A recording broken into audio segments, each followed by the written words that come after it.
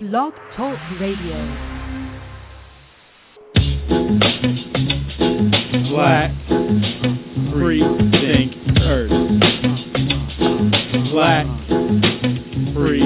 Welcome to the break beat. We make heat to blaze streets with these words. Whether you in the burbs or in the hood, on the street curb or corner, crossroads the borders in your mental state. Elevate your thinking to fall in line like the interstate. We finna take you on the journey like we does a game. Painting perfect pictures without the cellophane. Pella pain, window stained with destruction. And we're here with ideas for construction. Critique from critics for cynics with the lyrics. Demolish demons and spirits to make the network like Linux. Pivot your position, listen when we drop wisdom with the gods listen and a big I've had enough of this whack business. Weak rappers that lack structure. I'm back in this, leaving half to get track structured. Black free thinker, free flowing mentality. You wanna see thinking? Read roads to reality. What is morality? Always thoughtless and scared to wander. I'm about to read up on godless Americana with my doubt for these apologetics. If I'm prophetic, filling empty holes with God aesthetics. It's all connected. It's 310-982 and 4273 to get through. So turn down your speakers or a feedback loop will disrupt the show and interrupt you.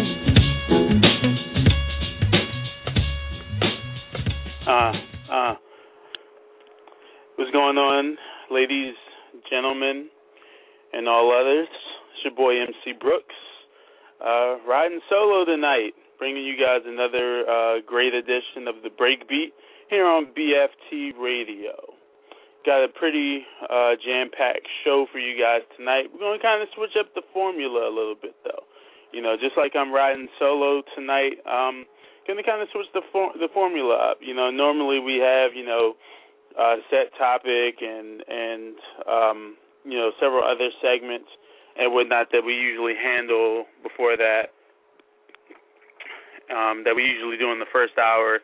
Then the second hour is usually kind of reserved for the main subject. However, tonight we're gonna switch it up. Now I'm gonna do one segment prior to the main topic, but because this main topic is kind of large and encompasses so much information, I feel like more time than an hour is needed to be spent on this.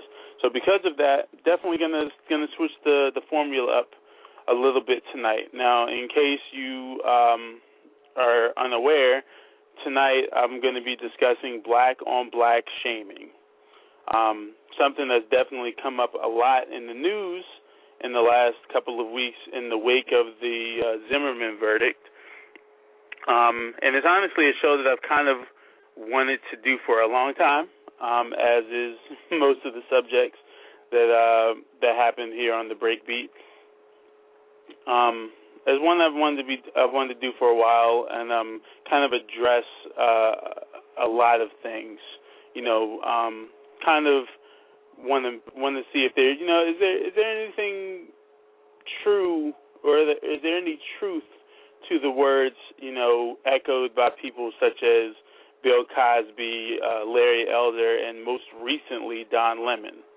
Is there any truth to, these things that they've been spewing out for years, or in Lemon's case, the last couple of days ago? Is there any truth to what they have to say, or are they, just folks who are completely disconnected from the culture and how things are run nowadays? So we're gonna jump onto that in a little bit. First things first, I want to tell you guys, definitely go check out the archives.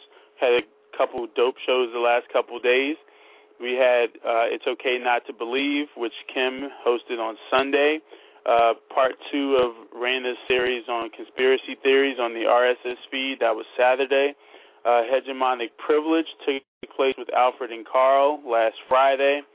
And boycotts, rallies, and protests with On Blast with Vita Star and their special guest host Emmeline. And I happened to, I showed up for a little bit on that. It was a really phenomenal show. We had a great discussion. Thoroughly, I highly encourage you guys to go back to the archives and check out not only that show, but each one of our shows and all the shows that preceded them. They're all really phenomenal shows, and they are all great to listen to. And in addition to those shows, we have a couple shows that will be coming up. This Friday, we have the show Other Religions on the Em and Evil show with Emmeline and Mario. And on Sunday, we have kind of a funny title, White on White Crime. One, definitely a term that you don't really hear all that often, but one that definitely needs to be addressed. And I'm very happy that Kim is going to be hosting a show on this. And hopefully what I can do is I can kind of use this show right now. I can kind of use this show as kind of not a precursor, maybe an introduction to that, because the topic I'll be discussing does relate to it. It actually relates very much to white on white crime, in the sense that folks who engage in black on black shaming oftentimes engage in talking about the problem of black on black crime without ever mentioning the white on white crime or the white on white crime rates, and the fact that just like most blacks are murdered by other black people, the same thing happens in the white community as well. It's not like there's this huge divide where you have the uncivilized African Americans over here doing all this crime and all this, and over in white people land, everything is spectacular and wonderful, and everyone is linking arms, singing Kumbaya, skipping down the street on a sunny day. No. So hopefully tonight, through discussion of this subject, can kind of lay some sort of groundwork or some sort of framework for Kim's show on Sunday. I mean, again, the topics they're not exact, but there is a relationship between them. There is definitely a relationship between them. However, as I stated before, I'm going to jump to that segment later. Now, again, go check the archives.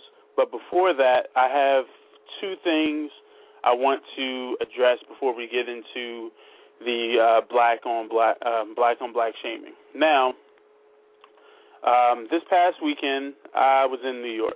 Anyone who follows me on Facebook, Twitter, or if you happen to know me in real life, I've been telling you guys about an event that I was going to in New York.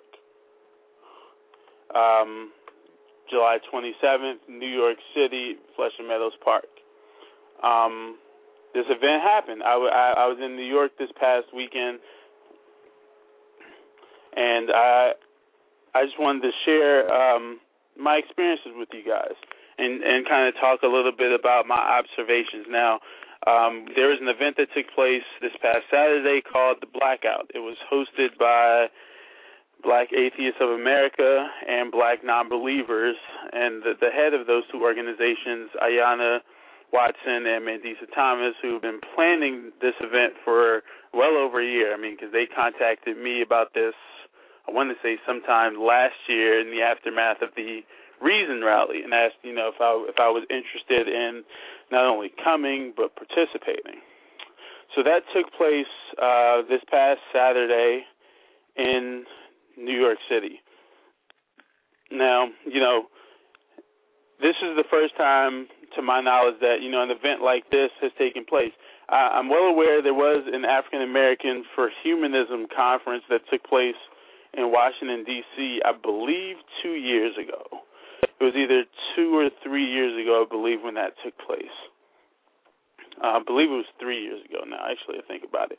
I'm aware that, that took place, and unfortunately I wasn't able to attend that, even though it took place here in my own city, because I was still away in college at the time. But this event, this was one that, it kind of flew under the radar, despite the fact that it had been announced, a couple months ago. And I've been talking about it, and I've been mentioning it to folks because, I was kind of excited that I was going to be part of something historical and something that was going to be hopefully going to lay the groundwork or the foundation for other events to take place in future times. So I went up there. This past weekend. I was going to be performing with my brother, Gifted Anomaly from Grand Unified, and we had a blast, to say the least. It was actually a very, very, very, very, very well run event, and I was very surprised and very happy to see so many other, black faces of all ages who came out to this event because they wanted to participate in history being made. See, unlike many other folks, I'm one of those people who I believe that everything that black people do is a part of our history. I'm all inclusive. I don't seek to talk about black history as something that just happened long ago and is not something that is happening currently. So this event, along with everything that we do, it's part of black history. Now, with that being said, I was very, very pleased to see this, because one problem that always happens when you're a minority in a movement that is not run by your minority or by people like you is that you often find it problematic to find people who are like you. I've said many times before, I'm an atheist. I've been one for over 10 years. And part of what kind of kept me disconnected from the movement, I guess, if you will, for so long was the fact that I didn't know any other people like myself. I didn't see any other people like myself. And honestly, until 2007, I was the only black atheist that I had ever come across. To even hear that term was kind of weird, And so it was. I never thought that the day would come where I would see so many other folks like myself.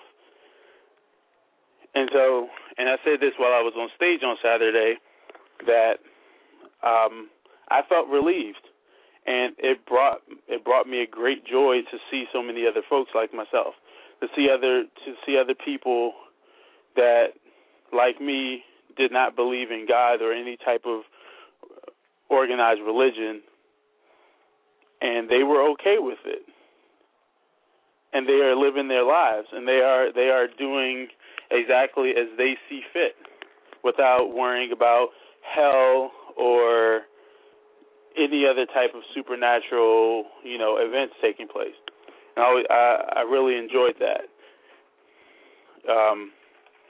We had a phenomenal time out there, and the other thing that I took away from this event was, a sense of solidarity. We all have our disputes.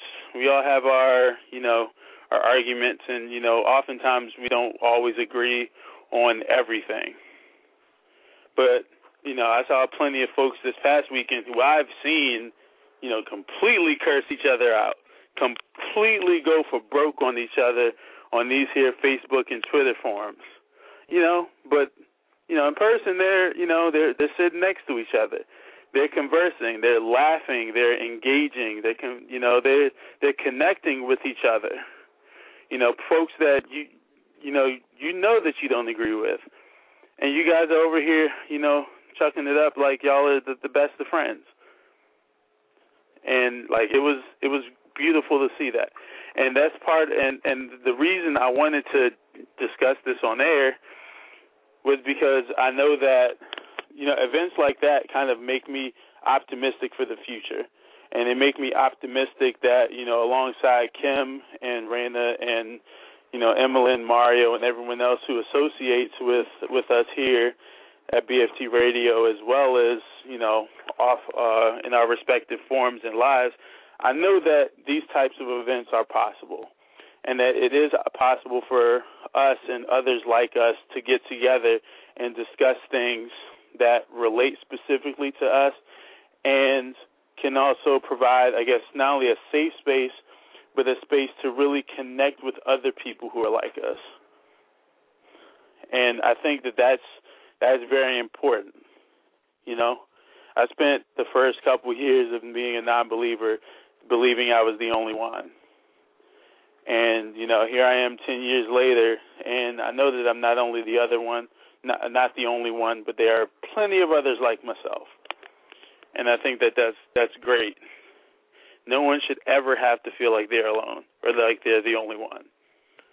And that's why I always encourage, you know, we need to connect and we need to get together and we need to really bond and take steps forward so that the things we want to see done, we can see done, and that we can achieve anything.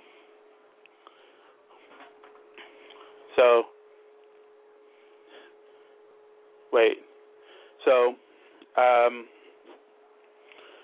that's really what I really wanted to say specifically about this event that took place. Like, it makes me very, very optimistic about things that I know can take place and will take place for the future.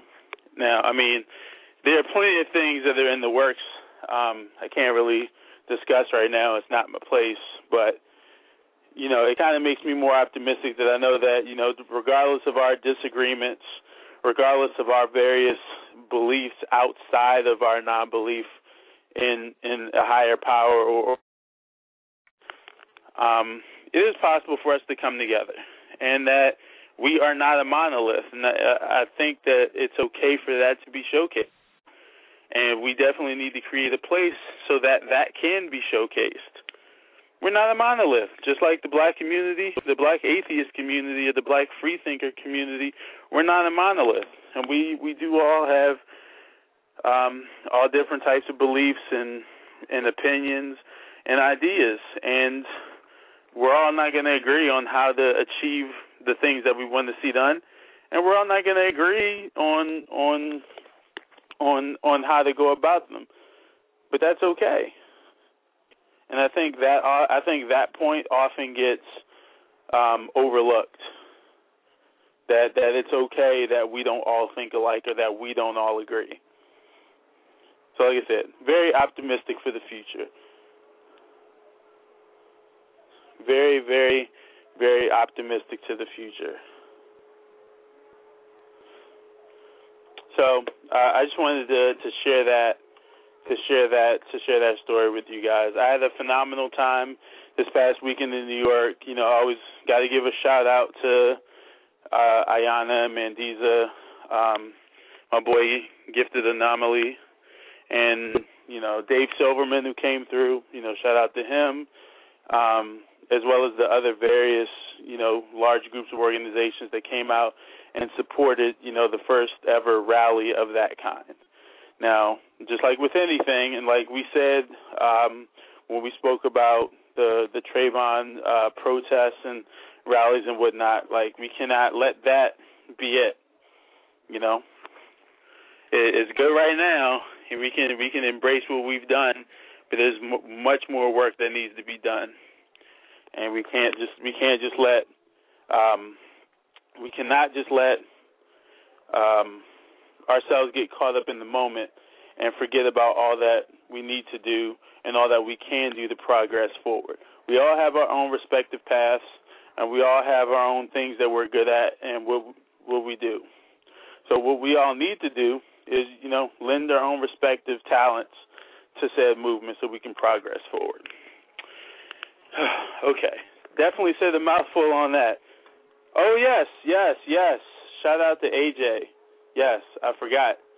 She gave a phenomenal speech on Saturday.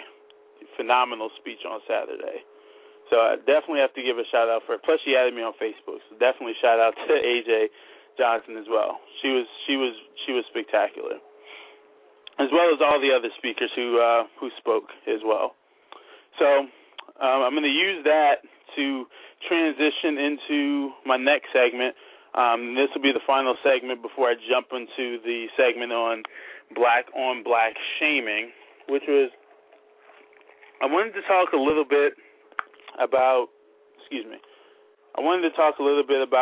this beef that's been going on the last couple of days between Jay-Z and Harry Belafonte. And I'm seeing all different opinions from all sides of the table. And I see things that I agree with on both sides of this. Now, in case anyone is currently unfamiliar with what's going on, it all started with Harry Belafonte was giving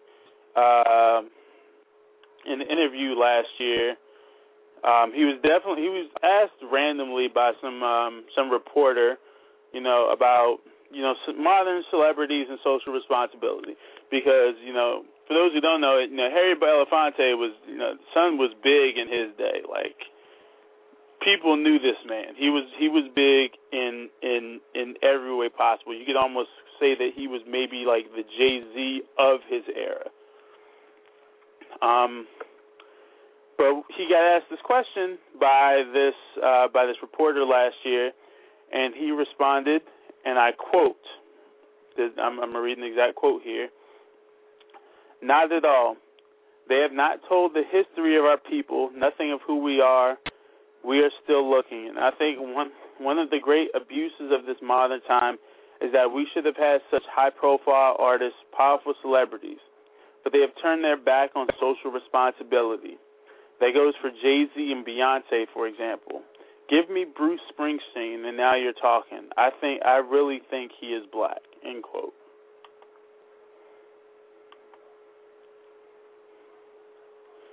Now,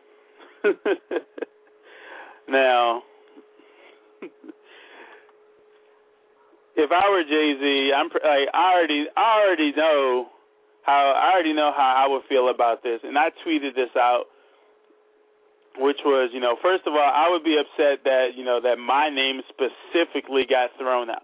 Not only my name, but my wife's name got singled out of the countless amount of folks and got thrown under the bus.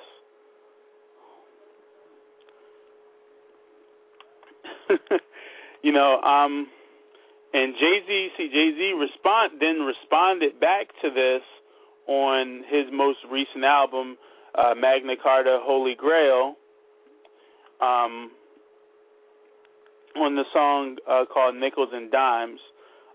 Towards the end of the second verse, he reads, and I quote, I'm just trying to find common ground before Mr. Belafonte come and chop a nigga down.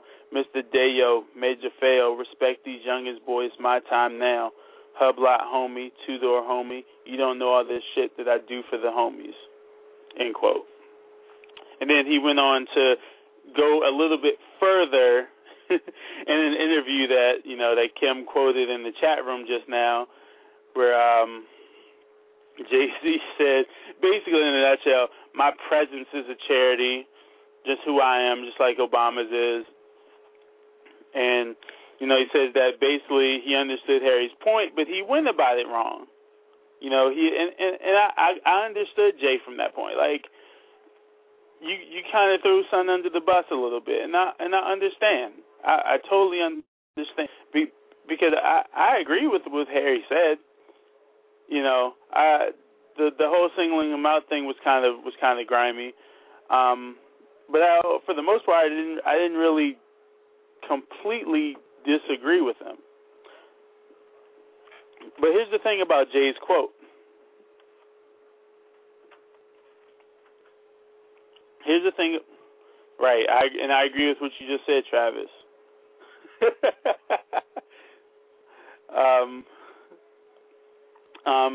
Here's the thing about Jay-Z's comment, and here when he said that my presence is a charity comment, I mean, like most people, I was kind of like, come on, son, what are you talking about? My presence is a charity? Like, really, son? You think you're so above folks that just you showing up to people, just you showing up is helpful in and of itself?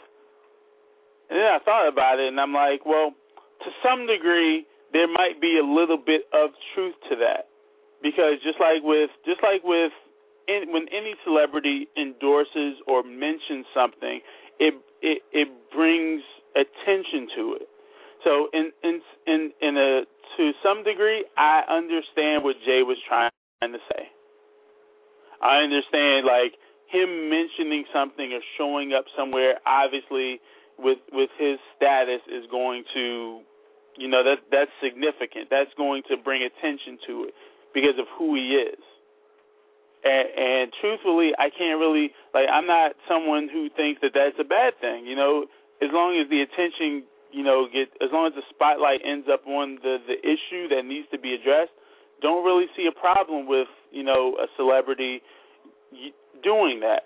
Now, with that being said, Jay doesn't need to, be all arrogant and talk about, he could have worded that a different way by actually saying, like, hey, I show up to these things to bring attention to it. I talk about this to bring attention to it. I donate, I do this, and that. There are ways, but by the same token, like I said, I understand why he said that. Harry kind of came at him. He kind of clapped back a little bit. Now, I did some research. Because I really wanted to kind of dig deep into this, because the notion of social responsibility, which I believe it would be great if everyone had a sense of it, but unfortunately, everyone doesn't carry a sort of social responsibility. But I wanted to do a little bit of research because I know that Jay is one of those rappers who actually does, do things for the community, even if he himself is not, he's not writing the songs like Talib Kweli does, or he's not leading like discussions and whatnot like Jasiri X or Cornel West or Tavis Smiley are. Just for an example, like he's not doing it in that way, but he's not doing nothing, I guess. And what I found was I looked up and I found out that he has his foundation, the Sean Carter Foundation. I know they recently announced that they were picking up another scholarship. Turns out, and I found this out from an interview that the writer Dream Hampton gave earlier on the Tom Jordan Morning Show, was that, Jay's always had like a scholarship foundation, or his foundation has always done things to help students. Like I see that every year they host a series of HBCU tours for students, for high school students. On top of that, Jay-Z's scholarship, the scholarship that he offers, is for anywhere from $1,500 to $2,500 and is for teenagers and folks with less than a 3.0 average. So again, folks that are generally left out by scholarships and whatnot, they have the opportunity to get one. And according to Dream Hampton, he's been doing something like this since 1998, around when his second album came out. And I looked up some of the numbers from his foundation. Apparently 64% of the applicants come from single-parent households. 35% represent households at the federal poverty level. Just last year, he selected 188 scholarship recipients. 75% of them had household income levels below $40,000. 78% of them came from single-parent homes, and half of them, exactly 50%, were first-generation college students.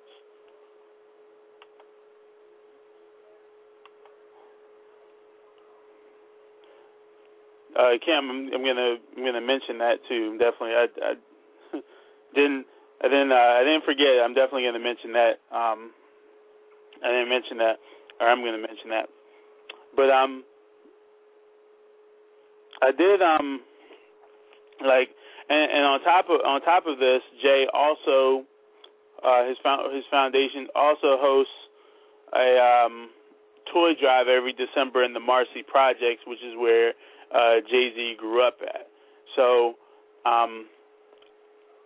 taking this into account, and then also listening to Dream Hampton earlier, and looking up a couple other reading a couple articles, I feel like, and I finally came to a conclusion, and it's a conclusion that I probably could have come about on my own, because it's something that I've been saying for at least a week or two, and probably even longer than that, when it comes to roles that we all play in our respective movements, which is, and Dream Hampton said this earlier, which is, a lot of folks seem to romanticize the civil rights movement as if everyone was linked arms with Dr. King and they were all on the front line doing everything. And she said, no, that wasn't the case. There were people who did a lot of behind-the-scenes work who don't get any credit, and there were a lot of people who are basically check writers. And she said that in this particular situation, Jay-Z, while being a capitalist, is a check writer. He may not write the protest song. He may not lead the rally. He may not be the one to speak out against specific laws or advocating for change to these laws. But he is someone who is going to donate the money that can help fund a lot of these organizations and a lot of these individual events, I guess I should say, that do help out people in the community. And I think that that's huge. I don't think that can be overlooked. I mean, sure enough, I think it would be great if Jay spoke out. However, there are some people out there, I just don't think need to be given their opinions on politics. And I think Jay is one of those guys. I mean, there are plenty of others, because and the thing is, I feel that way across the board. It's like when someone comes out and is like, hey, I'm against gay marriage. 9 out of 10 times, everyone's like, well, who asked you? Who cares?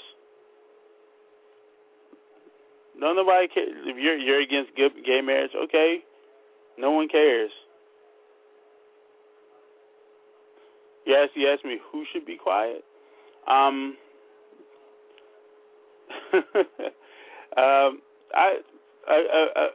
vast majority of musicians, for the most part, but I'm not. But again, at the same time, I'm not. I don't exactly want to advocate that.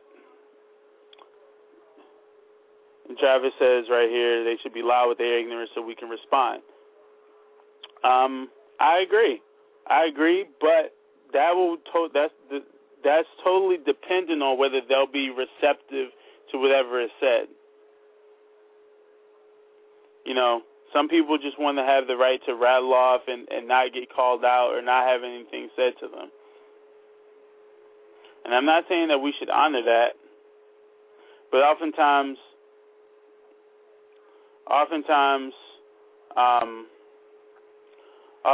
it kind of falls on deaf ears, kind of like Rick Ross and his rape apology. He offered some half-ass apology in the aftermath of, the protests and whatnot. It doesn't seem like he got the point. And, some people I realize I don't think will get the point, regardless of how you try to explain it to them. Just like, and all those rappers who came out in support of him.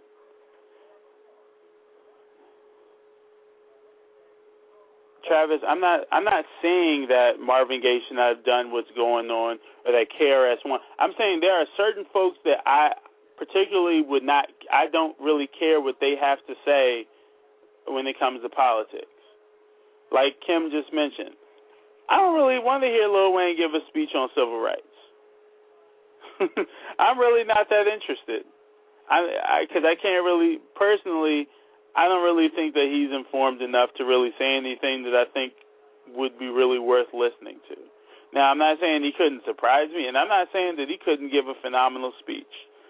I'm just not really interested in hearing him say anything about it. I would much rather him stop, I would much rather hear him talk about the problematic issues in his own lyrics than try to discuss others.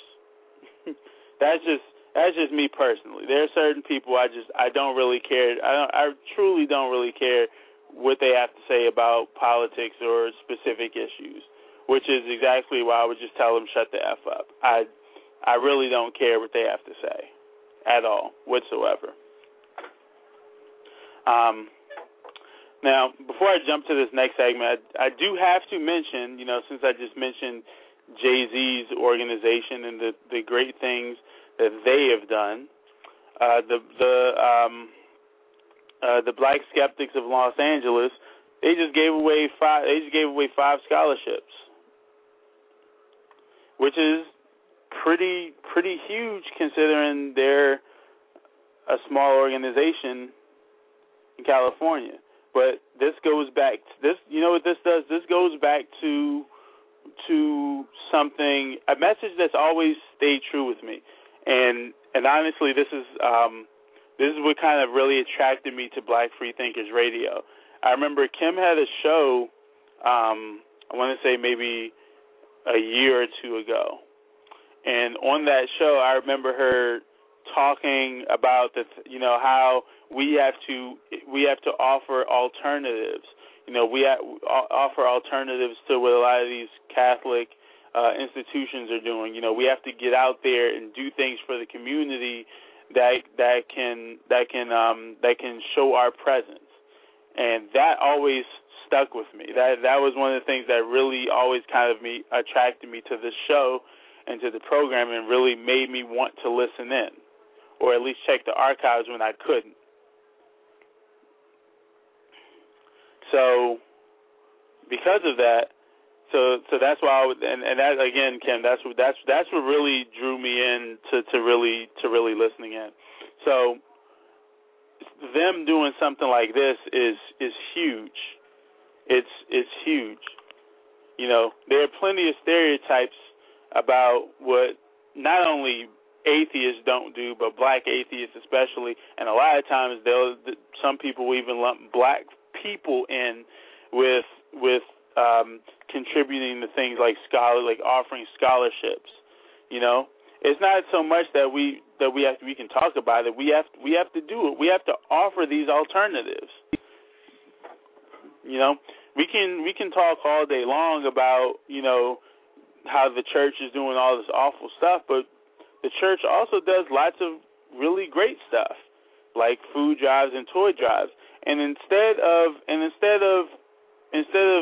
just being so pissed off at that, we can create secular alternatives to that, so that we can do the exact same thing without the indoctrination, without having to throw Jesus in it. We can do that, and what that does, that's great on a couple different levels. It's great because it puts our faces out there and shows that we are actually trying to make a difference, and it also helps to dispel stereotypes about us. It helps dispel that, I can tell people just straight up, just from my dating experiences. Folks always have these huge stereotypes about how atheists act and this and that, And it just goes to show it's not so much what you tell people, but by your act, you know, when you conduct yourself a certain way and when you do certain things, you help dispel those stereotypes, because it's not, they won't look at you and be like, oh yeah, he's an atheist and blah, blah, blah. They'll be like, oh, he's an atheist, but look at what he's doing. That's not something I'm used to. Like, so wow, there are other people who, you know, there are atheists out there that aren't, you know, just going off at the mouth, you know, commenting on folks' Facebook statuses and whatnot. They're actually out here doing things that affect people, and that's the big thing. If you really want to change the people, you have to be around the people. It doesn't really do you a whole lot to talk from afar and hope for the best. You can't close your eyes and swing for the baseball without checking from where the baseball is coming from. You know. Of course, Kim. You know I've been listening. But yeah, like that's huge. Like I said, we've got, that's the kind of stuff that we need to do. That's why, you know, solidarity in this movement is so crucial, and that's why we need to support, you know, things like what BSLA are doing with their scholarships. You know, that is what's going to leave an imprint in people's heads. Not some imprint telling them that slavery is in the Bible. That's an imprint. Some billboard that says slavery in the Bible. You know, it's real. Their child getting a scholarship that'll help them with school. You know, that is what'll make a difference for people. Seeing that there are people who are doing good just because it's the right thing to do. That is what'll stick with people. Not this whole notion of putting billboards up and commenting on Facebook. That's not going to work. We have to actually lay the groundwork. We actually have to have foot soldiers. You know, my dream, because you know I love Melissa Harris Perry. My dream is I would love to see us, you know, someone, be it Kim or Sakivu or anyone else, make it onto Melissa Harris Perry's foot soldiers. I would absolutely, that will be like a dream of mine, to see someone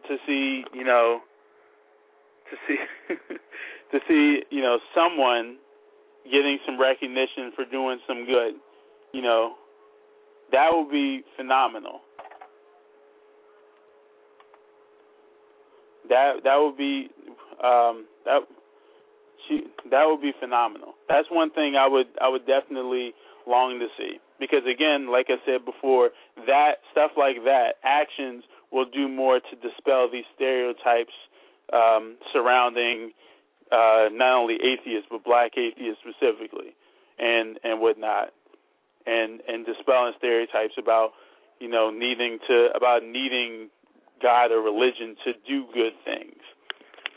It's not so much to say it. I wrote a song. I mean, I was featured in a song called "Good Without God," but that doesn't really do too much if I'm not out there actually doing things, showcasing, living my life, on how I'm a good person without it.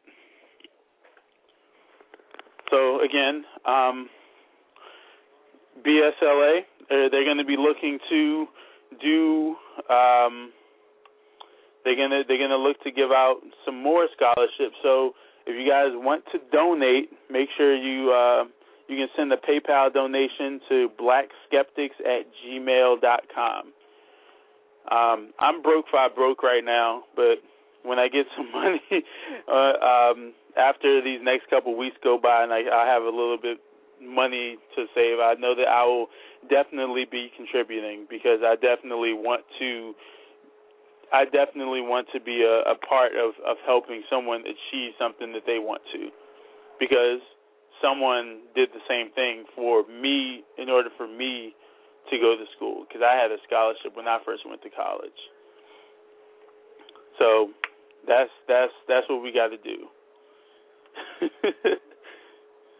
So, as I was saying, so that's definitely what we need to do. Now, that being said, we're about to jump into. Oh, that's a great point, Kim. People gave $25 a month. That adds up. That's a very great point. You don't really realize how much money you save, how much that little bit adds up. Excuse me. So, again, hopefully all of you can definitely go donate. Donate anything you can, anything from 10 cents to $10. So I'll put the cap on that segment. And now I'm going to jump into this main segment for black on black shaming. Now, before I jump into this, there's a song I wanted to play, and the song kind of it kind of echoes my thoughts on this topic to some degree. I don't agree with everything in the song, but it's a really great song, a very underrated song. I always push this song to people because I feel like it has a message that I think people overlook, and it's definitely a subject that doesn't get expressed much when we talk about rap, as far as rap is concerned. So this song right here is called I'd Rather Be Wrong by MF Grimm. It was released in 2006 on the only triple disc album in history, American Hunger. So I'm going to play this, and then right after the jump, we'll jump right into this discussion.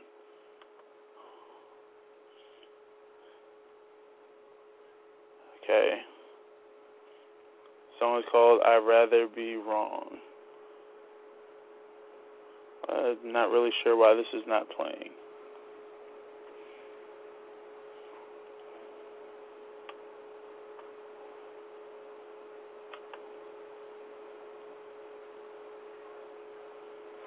Okay.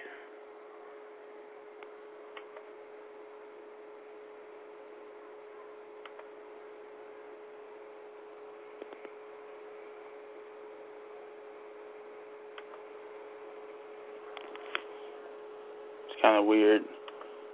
Okay, for some reason, I'm not getting the song to play. It's kind of strange.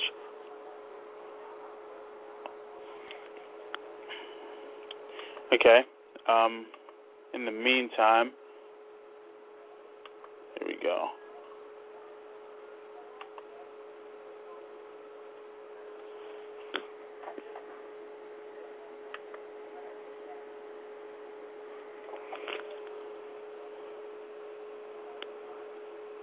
Okay, well,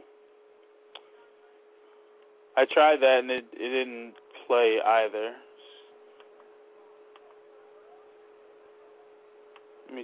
Let me try it this way.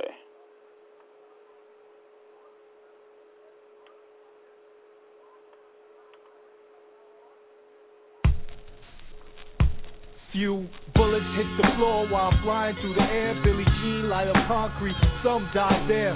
Military weapons against stones, not fair. Gunshots in the street, whole block scared.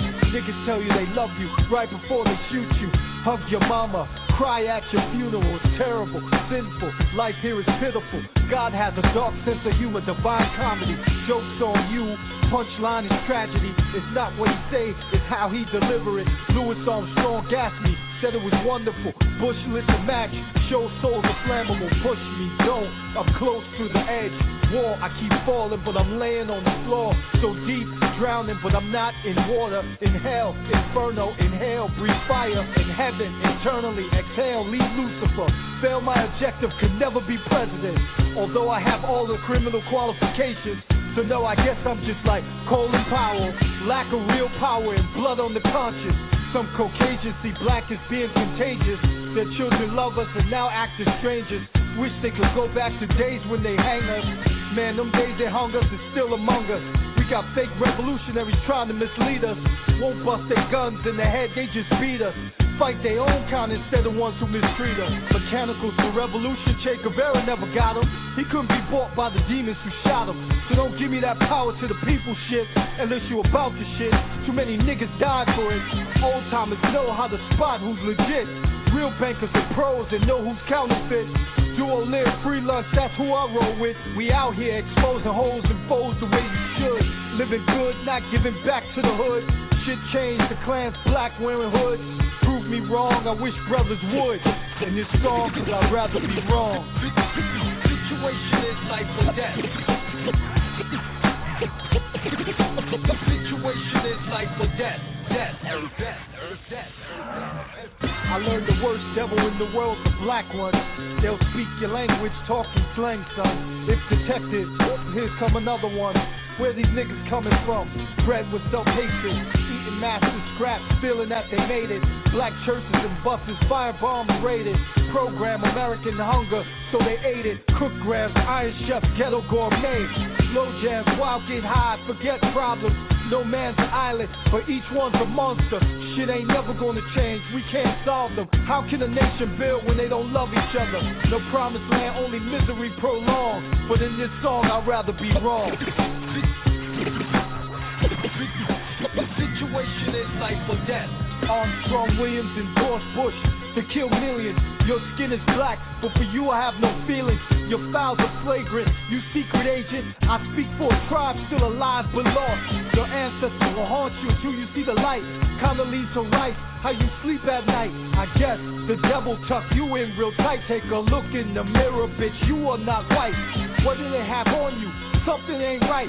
The vow taken by the president at the inauguration. Never let this become a nigga nation. But they're like roaches, plan B, space station. Just in case they get the heart, choose to fight and want a war, can't take it no more. Make these niggas literally reach for the stars. Throwing rocks will never reach Mars, can't touch this. Kill them off, see who survives the sequel. It's un-American, niggas will never be equal. Fuck them jiggables, they not even people. It's not a myth, they're only 3/5. Abe, that nigga lover, what was on his mind? Probably had nigga in him, knew he was that kind. Now a nigga for life, that's why pennies don't shine. Show non-believers matters controlled by the brain. Grim state the blame for the world display pain. All those multiple contusions and bruises, illusions. Magnum Carter, OG Constitution. 1215, master plan for prostitution. The king is a pimp wearing jewels to execution. Father against son, that was the revolution. We didn't matter, so please don't be flattered. Africa was shattered, our blood was splattered. I died before, so I don't fear. Took 2,000 years for a nigga to reappear. Gotta kill me, cause I'm powerful, I know the deal. Memorize lines, go along with the script. Will my execution make my people flip? Will disciples be tripe and slip? Please come together, all Bloods and Crips, make purple, save your people. They counting on you to kill yourself. Time for us to make a change. I'd rather be wrong. We now hanging ourselves. There's no excuse no more. We gotta come together. We gotta get shit right. Shit is too fucked up. It's been fucked up for a long time, man.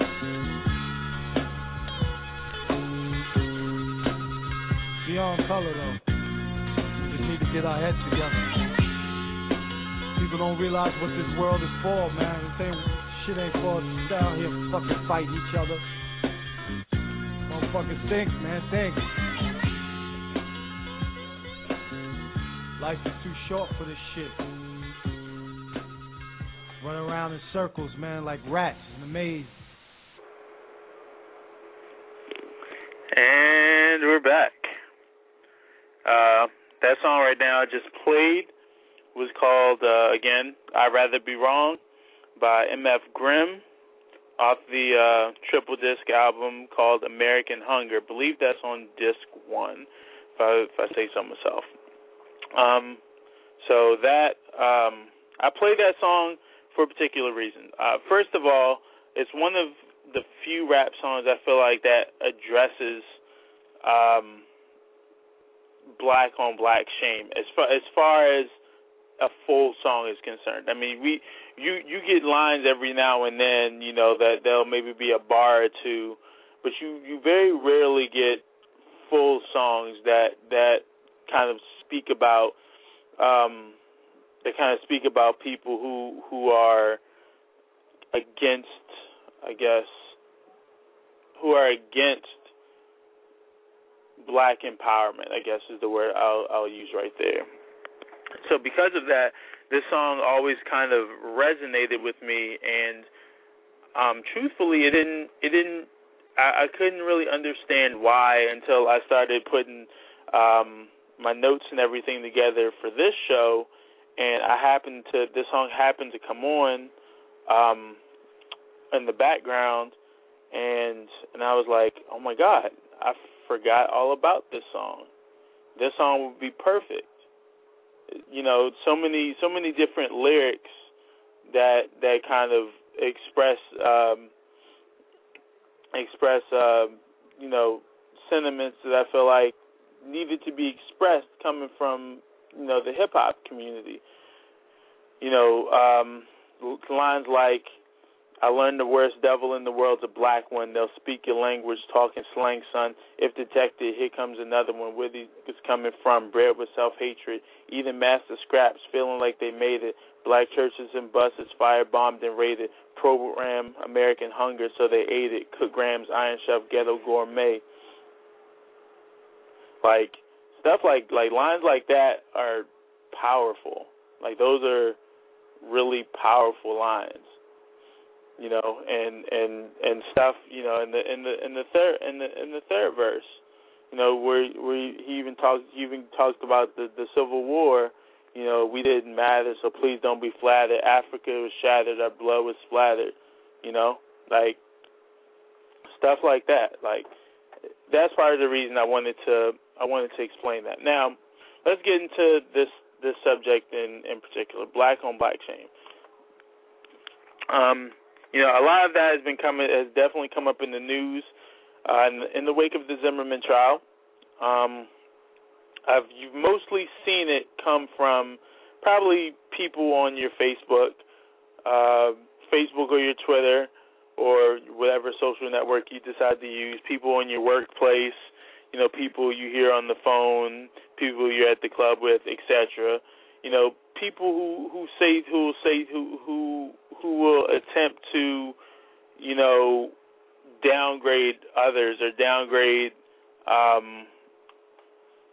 stuff that has gone on. Like they'll bring up black on black crime or something else that's gone on in the black community, or they'll talk about twerking or something like that in an attempt to kind of make people feel bad for being so in arms about the Zimmerman verdict. And it even went as far as, I can't even think of the actor's name. I think it's Romney Malvo or something like that. Like I know that he wrote an article in the Huffington Post. Oh, Malco, that's his name, Romney Malco, who wrote an article for the Huffington Post,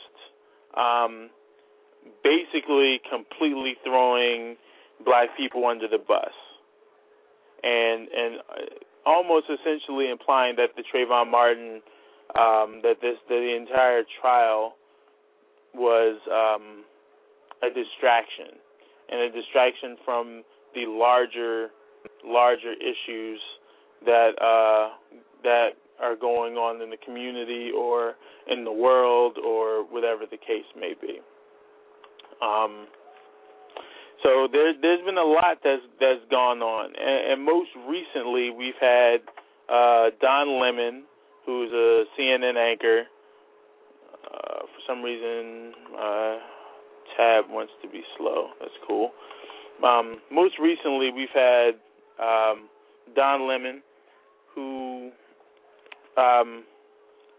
basically was responding to talking points that Bill O'Reilly had made on his show a day or so prior, and Lemon basically said that that he didn't go far enough. O'Reilly didn't go far enough. Now, before I really go into that, I'm going to step back a little bit, and I want to define shaming for folks who may not know exactly what it is. The dictionary defines shame as, negative emotion, a negative emotion that combines feelings of dishonor, unworthiness, and embarrassment. As second definition reads, capacity to feel unworthy. Or in the third one states, a state of disgrace or dishonor. Now, in that case, these definitions were used as a noun.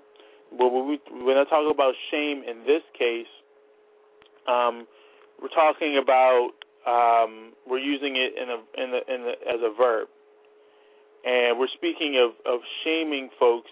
We're people who attempt to give others negative emotions or make them feel unworthy because of something that we may not like or disagree with. Shaming comes in all different forms and fashions.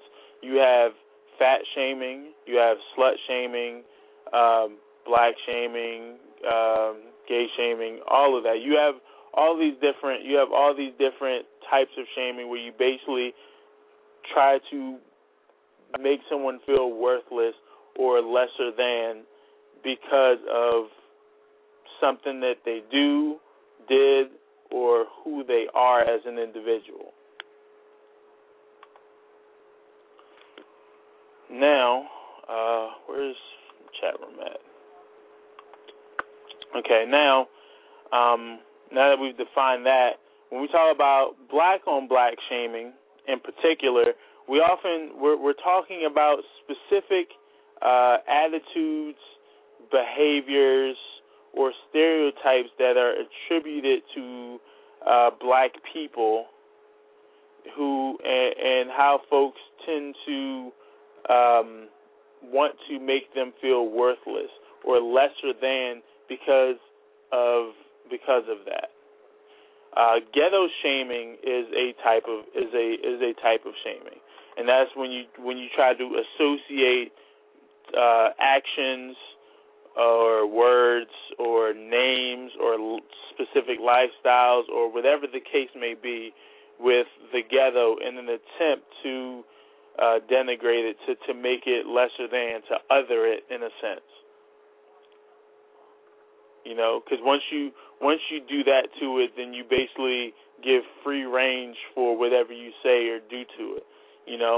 When you ghetto shame somebody like who has a name like Takia or something like that, and something bad happens, you basically give free range for whatever happens, So if she were to get pregnant at 16, then you would associate a behavior like that because of her name, or maybe because of where she grew up at, or, whatever the case may be. So like I said, there are all these different types of shaming that go on, but we're going to talk specifically about black-on-black shaming. And in particular, we're going to talk about specific commentary from specific black people who have had all of these really, in my opinion, awful things to say about other black people, and whether there's any truth to it. Bill Cosby. Bill Cosby is known all over the world because I guarantee you there is almost no way that you grew up in America without seeing at least one episode of The Cosby Show. And I know that that's true because I didn't even grow up when that show was on air. I just happened to catch it either in syndication or because my sister used to tape it. But I've seen it. Lots of people know who Bill Cosby is. They know him as the comedian. They know him as Cliff Huxtable. Everyone knows him. And he's well known and he's well respected. And I even had the pleasure of meeting him a couple years ago because I know that he goes to the Penn Relays every year, and for a while I used to go every year as well, and I happened to meet him and shake his hand and whatnot. Obviously him being who he is, you wasn't going to get a chance to, converse or anything, but that's beside the point.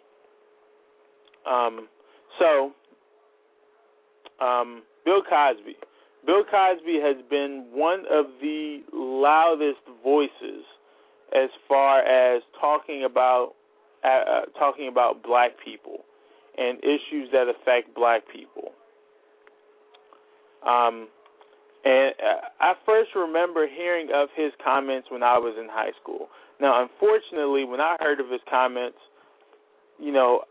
I was very ignorant myself. So I found myself agreeing with a lot of the things that he used to say, because a lot of the things that he said were things that I believed myself. But because I was uneducated, it was easy for me to completely agree with what he was saying. Now you may ask, well, what exactly was he saying? I'm going to read some quotes from a speech that he wrote called "We Cannot Blame the White People Any Longer." They're standing on the corner and they speak English. I can't even talk the way these people talk. Why you ain't, where you is, what he drive, where he stay, where he work, who you be. And I blamed the kid until I heard the mother talk. And then I heard the father talk. Everyone knows it's important to speak English except these knuckleheads. You can't be a doctor with that kind of crap coming out your mouth. In fact, you will never get any kind of job making a decent living. People marched and were hit in the face with rocks to get an education, and now we've got these knuckleheads walking around. The lower economic people are now holding up their end of the deal. They're holding up their end in this deal. People are not parenting. They are buying things for kids. $500 sneakers for what? And they won't spend $200 for Hooked on Phonics. I'm gonna stop right. I'm gonna stop right there because that's a lot right there that he said. Now again, when I was in high school, I agreed. I agree wholeheartedly because I went to a private school, and most of the black people that I've been subjected to spoke like that, and I was engaged in a lot of the shaming and whatnot, thinking that there was something inherently wrong with people who were like that, people who spoke with a certain dialect or didn't speak the Queen's English, or they were very colorful in how they expressed themselves, or in how they talk, or in descriptions, or whatever the case may be. And I used to think something was wrong with that. I really did. Now let's kind of break this down a little bit. First of all, I do want to say that there's absolutely nothing wrong with the African American vernacular English. Absolutely nothing wrong with it. I even engage in it. There's absolutely nothing wrong with that. And it's important to note that the way that one speaks is not an indication of how intelligent that someone is. There are plenty of people, brilliant minds, but unable to articulate themselves. I even have that problem. And as you can see right now, I speak very well for myself. I at least in my opinion, I speak very well. I'm articulating what I'm saying. I have my slip-ups every now and then. But again, I'm human. It happens. I consider myself a fairly articulate person, but there are plenty of times when I'm not like this, and I struggle to really put words together, which me being a lyricist and a wordsmith of sorts sounds kind of odd. But the fact that I may not say something in the Queen's English is not an indication that I'm not intelligent or that there's anything in particularly wrong with that. And if you really want to get to the root of an issue like why someone speaks the way they do, that's purely regional. Purely regional. You know, that's the environment. There are plenty of people around the D.C. area where I live who speak as I do. Just like there are plenty of folks who live in Atlanta or in the South who speak the way that they do. Or folks in the Midwest who speak how they do. Or folks in New York who speak the way they do. There's nothing wrong with that. Absolutely nothing wrong with that. And he goes on to say that you will never get any kind of job making a decent living. See, that line always kind of stuck out to me, because basically what you're saying, what you're basically saying is you will never be good enough for white America being the way you are. Who you are is not good enough for white America.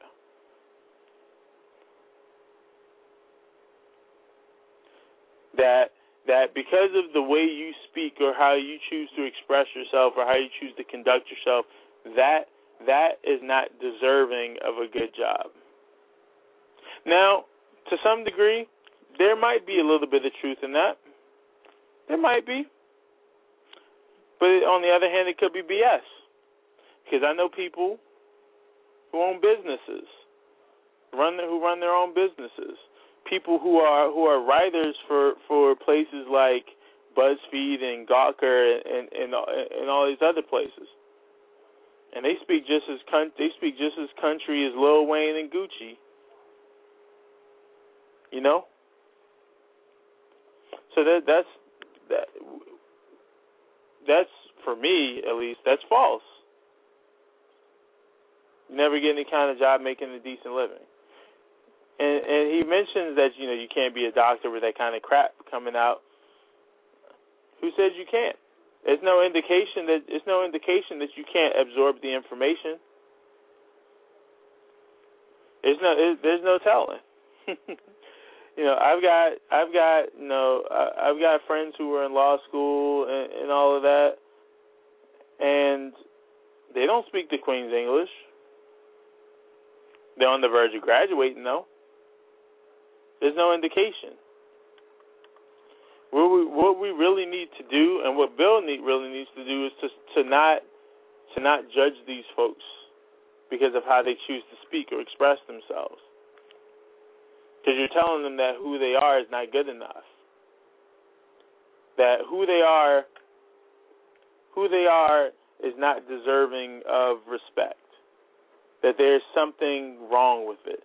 That they are deficient in some way because they don't adhere to white standards.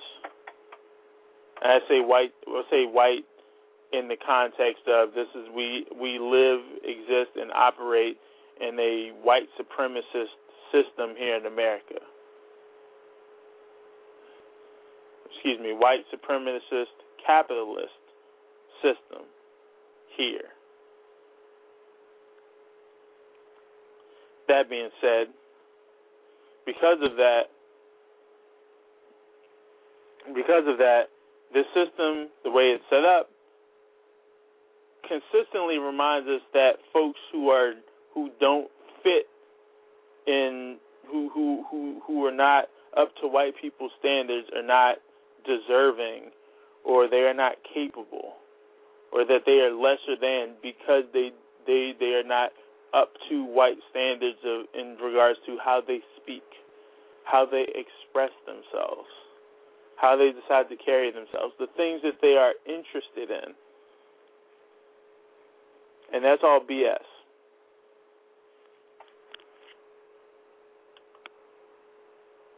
All of that is BS.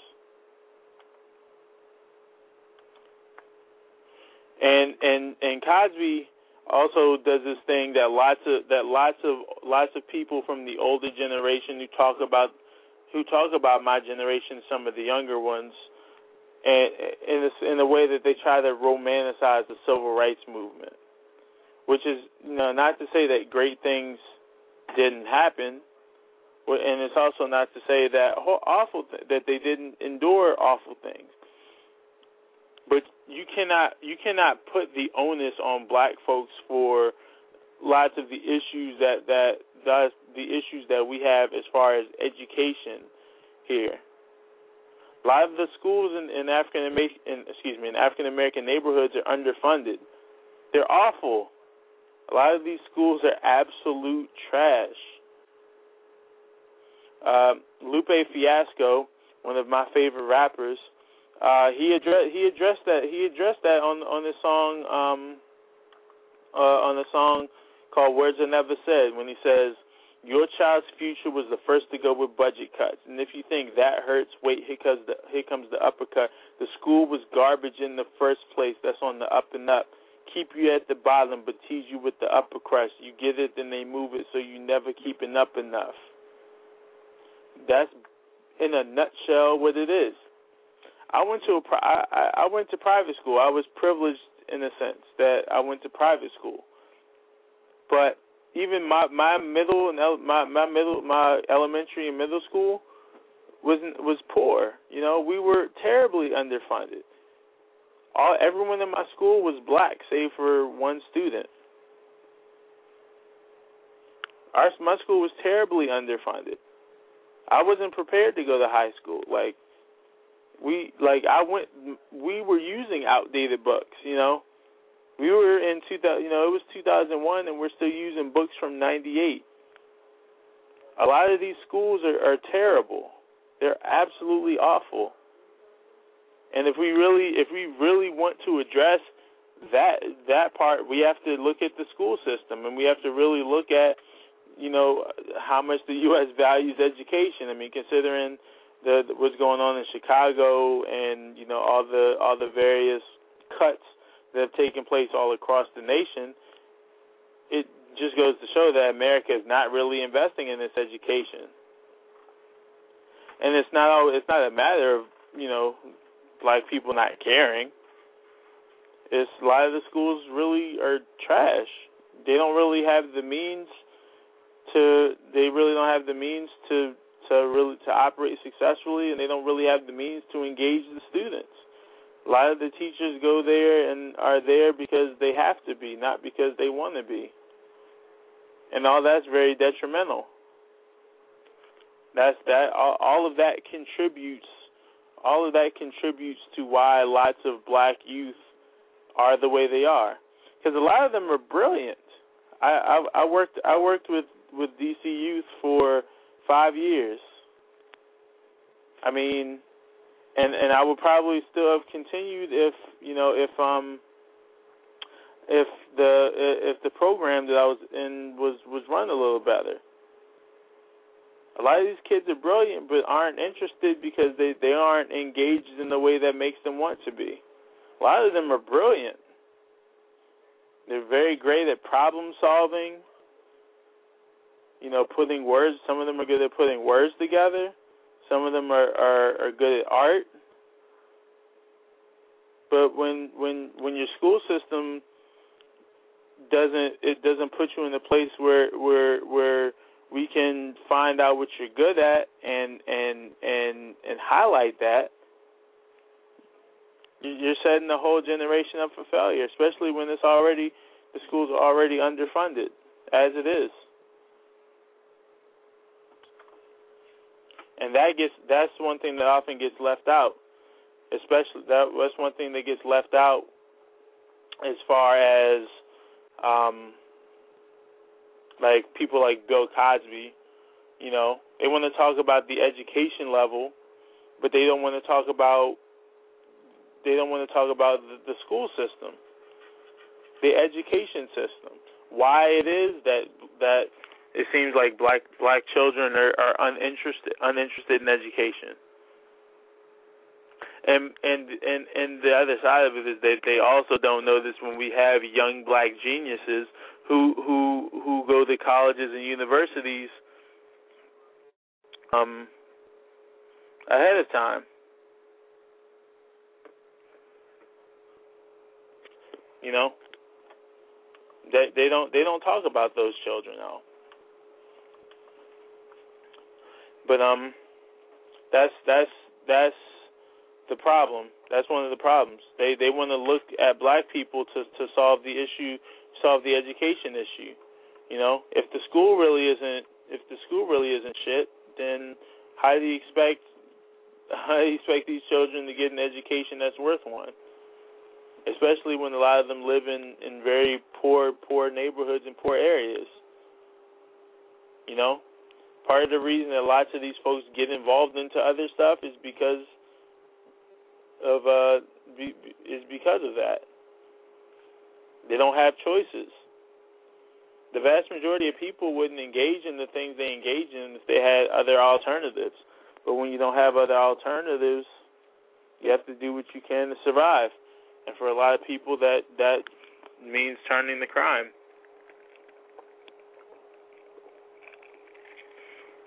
Especially when the system in and of itself, when the system is set up in a way where it can usher young black and brown children into prisons easily for nothing, for looking suspicious, can be a threat to black life, just for looking suspicious. I mean, that's not even like I could easily mention Trayvon right there, but I could talk about the little boy who got choked out by a police officer just for giving a menacing look, menacing look. Choked out. I believe he was 7. Black life is not a value here. Any black person should be able to see that and understand, but unfortunately they don't, because it's too easy to place the onus on the people that you believe don't care, but don't want to look at what created that attitude.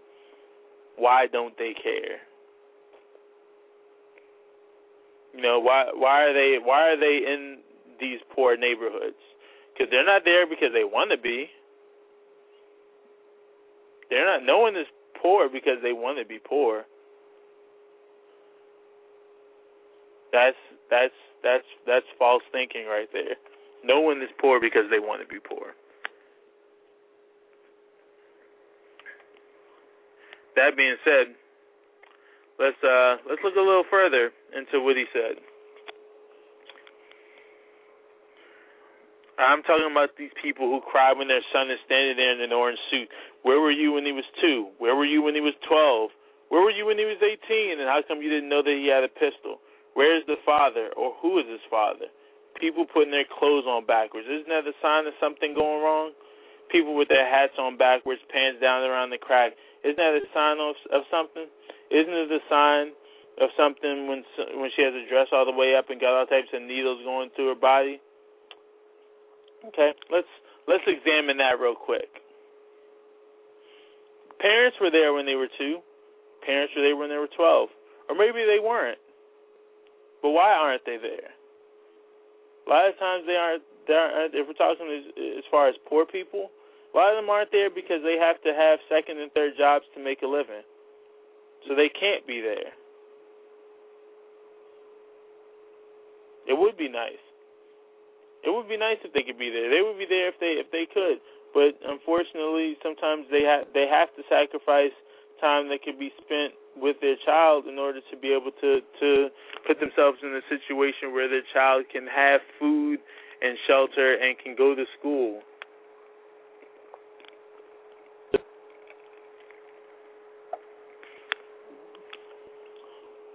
That's why. Like, this system is very complex, very, very complex. It's very intricate, and if you don't look at them, if you don't follow it, it's easy to lose sight and attribute things to other things that aren't connected to it at all. That's why lots of parents aren't there. They aren't there because they don't care. They're not there because they have to be elsewhere. Where's the father? Who is his father? I'm not even going to spend any time on that. And then here's my favorite part when he talks about the clothes on backward, pants down to the crack, having piercings. I mean, that's fashion. Fashion changes by generation. You know, the generation prior to his generation, I'm sure, felt the exact same way. They felt the exact same way when they saw the big afros and the bell bottoms and the open shirts and all of that. There's a reason why Elvis's hip thrusts were such a threat to society. They didn't like it. And then eventually society got acclimated to it, and it became part of it. Same thing here. It's the exact same thing here. So, you know, it's not a sign of something wrong. It's a sign of times changing.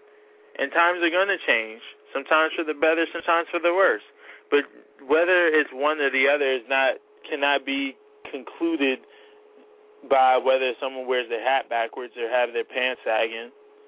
That doesn't mean anything. That's a fashion choice.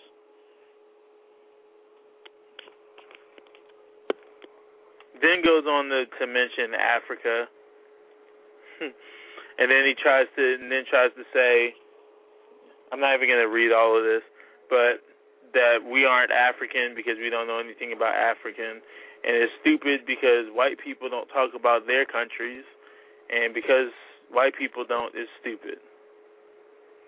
And names like Shaniqua, Taliqua, Muhammad are bad, and they're all in jail. Which is, again, another form of shaming. A lot of these names that folks like to talk so ill about are definitely African or Arabic in origin. Lots of them are. And even if someone wants to get creative with their name and throw in an extra hyphen or an apostrophe or silent letters, they have the right to do that. And they should be able to do that without forced to feel bad about it. Or without having to worry about, you know, their child being discriminated against.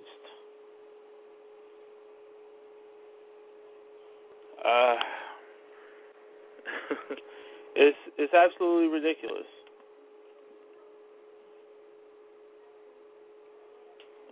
Found it. Okay. I was trying to find an article that actually talks a little bit about names. There's a great article called "Let's Talk About Names," who's written by Trudy Hamilton, who's a writer and culture critic at Gradient Layer. Definitely go check her out. I'm going to post the link to that in the chat room. Phenomenal. Absolutely phenomenal article. I encourage everyone to check that out. For sure. See, the problem with Bill's comments, as I've said before, is that they attempt to shame folks for things. They attempt to shame folks for things that they shouldn't have to feel bad about. No, they shouldn't have to feel bad about their name. Shouldn't have to feel bad about their fashion choices. They shouldn't have to feel bad about that kind of stuff. And not only is he doing that, but Bill doesn't realize that he's helping to further perpetuate a lot of the stereotypes against black people.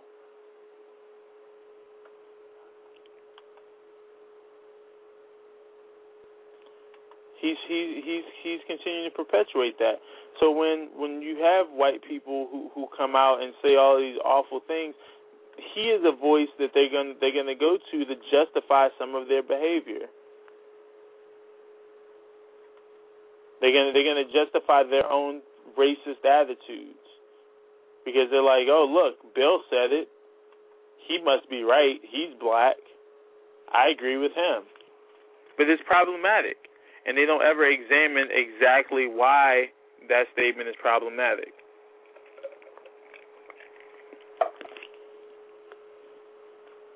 You know, he talks about folks who can't read and all of that. And again, like I said, that goes back to education.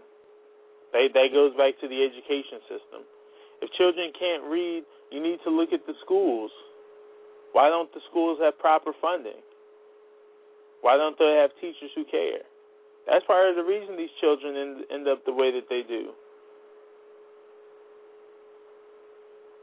You know, when they say it takes a village to raise a child, it's true.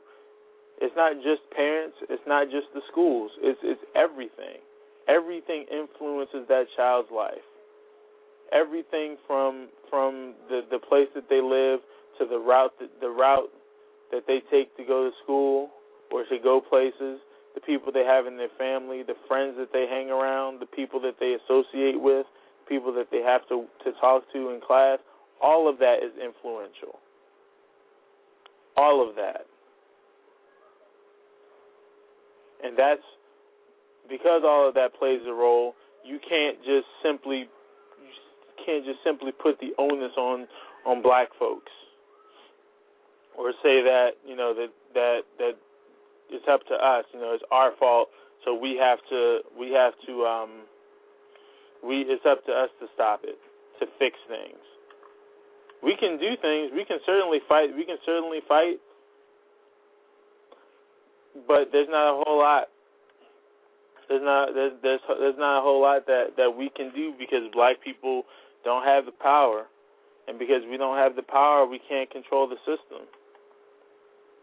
And because we can't control the system, we're limited in the actions that we can take. Which is not to say that we shouldn't fight or we shouldn't attempt, but we're limited in that case, in that sense.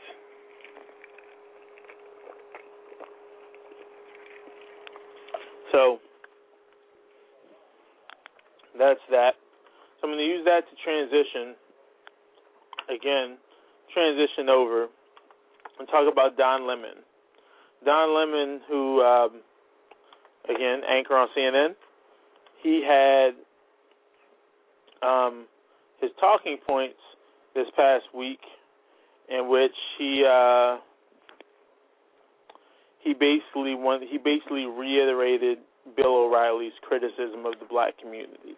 Now, Bill O'Reilly follows a long line of white and, in some cases, black conservatives who basically believe that all of the problems in the black community can be traced back to the lack of the black family. That because the black family is broken, that's the reason that kids are born out of wedlock and boys are joining gangs and all of this other mess. It's really faulty thinking. Really faulty thinking, because even if that were true, you have to look at, well, why is the African American family broken like that? What happened that made the family that way? Slavery. Who's responsible for that? Case in point. But I digress. Now, Don Lemon the other day was on CNN, and he brought up 5 points, a 5-point segment, in which he says 5 things that they can do, that the black community to do to end racism, to fix our community. And it just goes to show how little he thinks of us, And it's almost like I can't say it's almost like, because he does completely ignore the history of institutional racism and systematic oppression. But here are 5 points. Now I'm going to I'll read all 5, and then we'll break it down. We've got 27 minutes left. 310-982-4273. Call in or just listen in. It's all good. Now, number 5, pull up your pants if you're sagging. I think it's your self-esteem that's sagging and who you are as a person. Young people need to be taught respect, and there are rules. Number 4, the N-word, or nigger in this case. I understand poetic license, but consider this. I hosted a special on the N-word suggesting that black people stop using it and that entertainers stop deluding yourselves or themselves and others that you're somehow taking the word back. 3, respect where you live. Start small by not dropping trash littering in your own communities. lived in several predominantly white neighborhoods, rarely if ever saw people littering. Live in Harlem, every day I see people dropping trash. 2, finish school. Want to break the cycle of poverty? Stop telling kids they're acting white because they go to school or speak proper English. And 1, just because you have a baby doesn't mean you should. Okay. Now, actually, let me read the rest of this because it's actually important. More than 72% of children in the African American community are born out of wedlock. That means absent fathers, and studies show that lack of a male role model is an express train right to prison, and the cycle continues. So please, black folks, if it doesn't apply to you, I'm not talking to you. Pay attention and think about what's been presented in recent history as acceptable behavior. Pay close attention to the hip-hop and rap culture that many of you embrace, a culture that glorifies everything I just mentioned, thug and reprehensible behavior, a culture that is making a lot of people rich and not you, and it's not going to.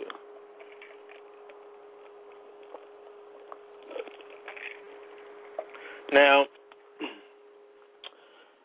Don Lemon is full of shit. Son is constipated. We need to get a Kickstarter together, and we need to fund maybe a year's worth of X-Lax, and hopefully he can relieve himself. Hopefully he can relieve himself, and he can come to his senses. Now let's break this down. Let's break this down. All right. So let's start at the top. Numero 5. Pull up your pants if you're sagging. I think it's your self-esteem that's sagging. Who you are as a person. Young people need to be taught respect and that there are rules. First of all, F you. That's my initial response. I sag my pants. And I don't really care how you feel about it. Because it doesn't mean anything.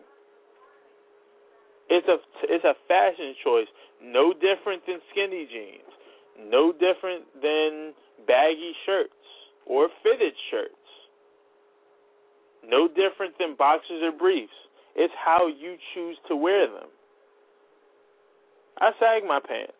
I mean, don't get me wrong. I'm not walking around with a belt to my ankles and whatnot. I don't do that. But I do a little sag. It's what I'm used to. I grew up like that. It's comfortable for me. And it has nothing to do with my self-esteem. It's a fashion choice. A lot of people wear like that because it's comfortable. They grow up like that. Yeah, I understand. No one else wants to see the draws, and I to the degree I can kind of agree with that. But to the same degree, don't look. You don't want to see my underwear? Don't look at my drawers then. So, son just needs to get over himself. Trust me, me pulling my pants up, and this is the other side of it, me pulling my pants up, or anyone pulling their pants up, guess what that's not going to do? It's not going to change me in white people's eyes. It's not.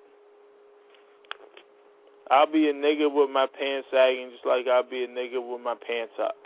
It happens.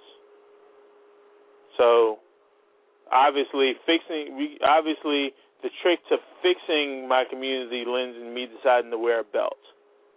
Gotcha. Thanks for the advice, bro.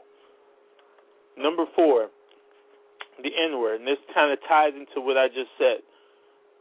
Now, here's the thing. Now, everyone likes to assume that white people only want to say the N-word because black people say it, and there may be a little bit of truth to that. But here's the thing. We didn't start saying the word. Nigger was not a word that black people started. We did not invent the word. We were not the first ones to use the word. So it's not on us. That's not on us for the word to stop getting used. Because the fact of the matter is, white people started it, and you know what? They're going to keep using it. They're going to keep using it regardless of whether we stop saying it. For a while, I didn't use the word, and guess what? I still got called a nigga.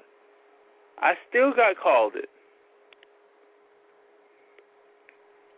It doesn't make a difference. It doesn't really make a difference whether black people stop using it or not, because the fact of the matter is, you get someone riled up, they'll use it. Case in point, Mr. Riley Cooper of the Philadelphia Eagles, who, for whatever reason, decided to go on a rant on camera saying, "I will fight every in this place." That just goes to show. That just goes to show. Even when there are none around, no black people around, white people are going to use the word. And the fact of the matter is, many of them use the word already. It's only problematic for them when they get caught in the public saying it, and there's some sort of backlash. But they don't care about using the word. They care about using the word when it affects them. Paula Deen didn't really she didn't care at all until she started losing endorsements. What's his name? Dog the Bounty Hunter didn't care till his show got canceled.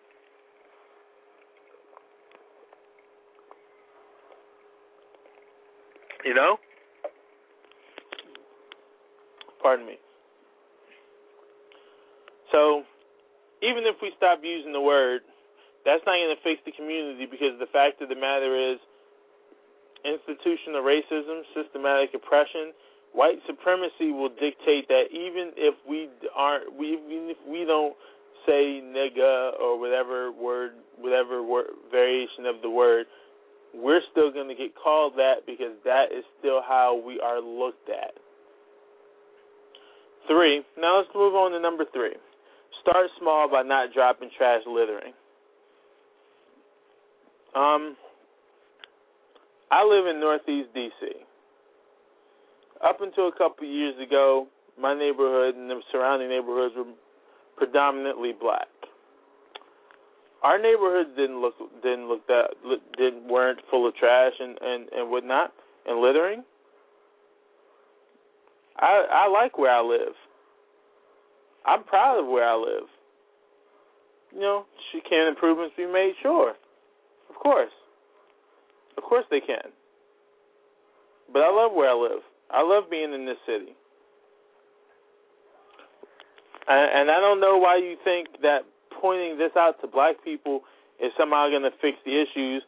You know, apparently I was unaware that in the black community that we have a littering issue, you know.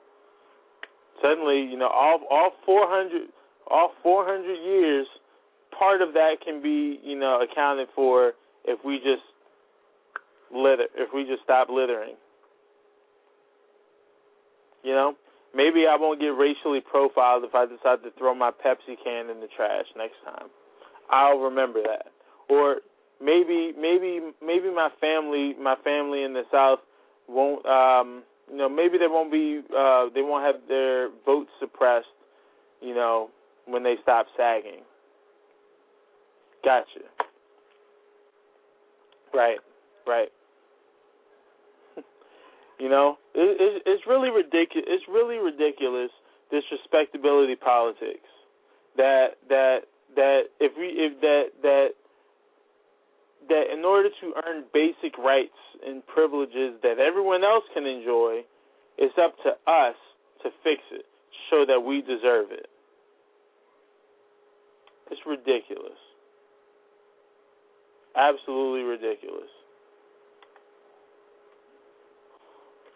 And Raina, I'm going to bring you on in just a second. I just want to let me get these last 2 points, or at least one of these last 2 points, and then I can bring you on for the final one. Finish school, because apparently, if we want to break poverty, because apparently that's the key to ending poverty: going to school. Completely forget the fact that earlier in the show I actually mentioned the fact that lots of the schools in a lot of these impoverished neighborhoods really aren't really aren't anything to begin with.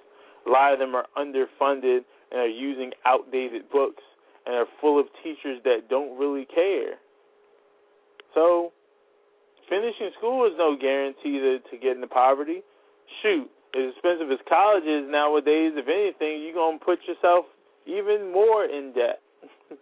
You just guaranteeing it for your future kids. Okay, got my great friend Raina on the line now. Hey, how you doing?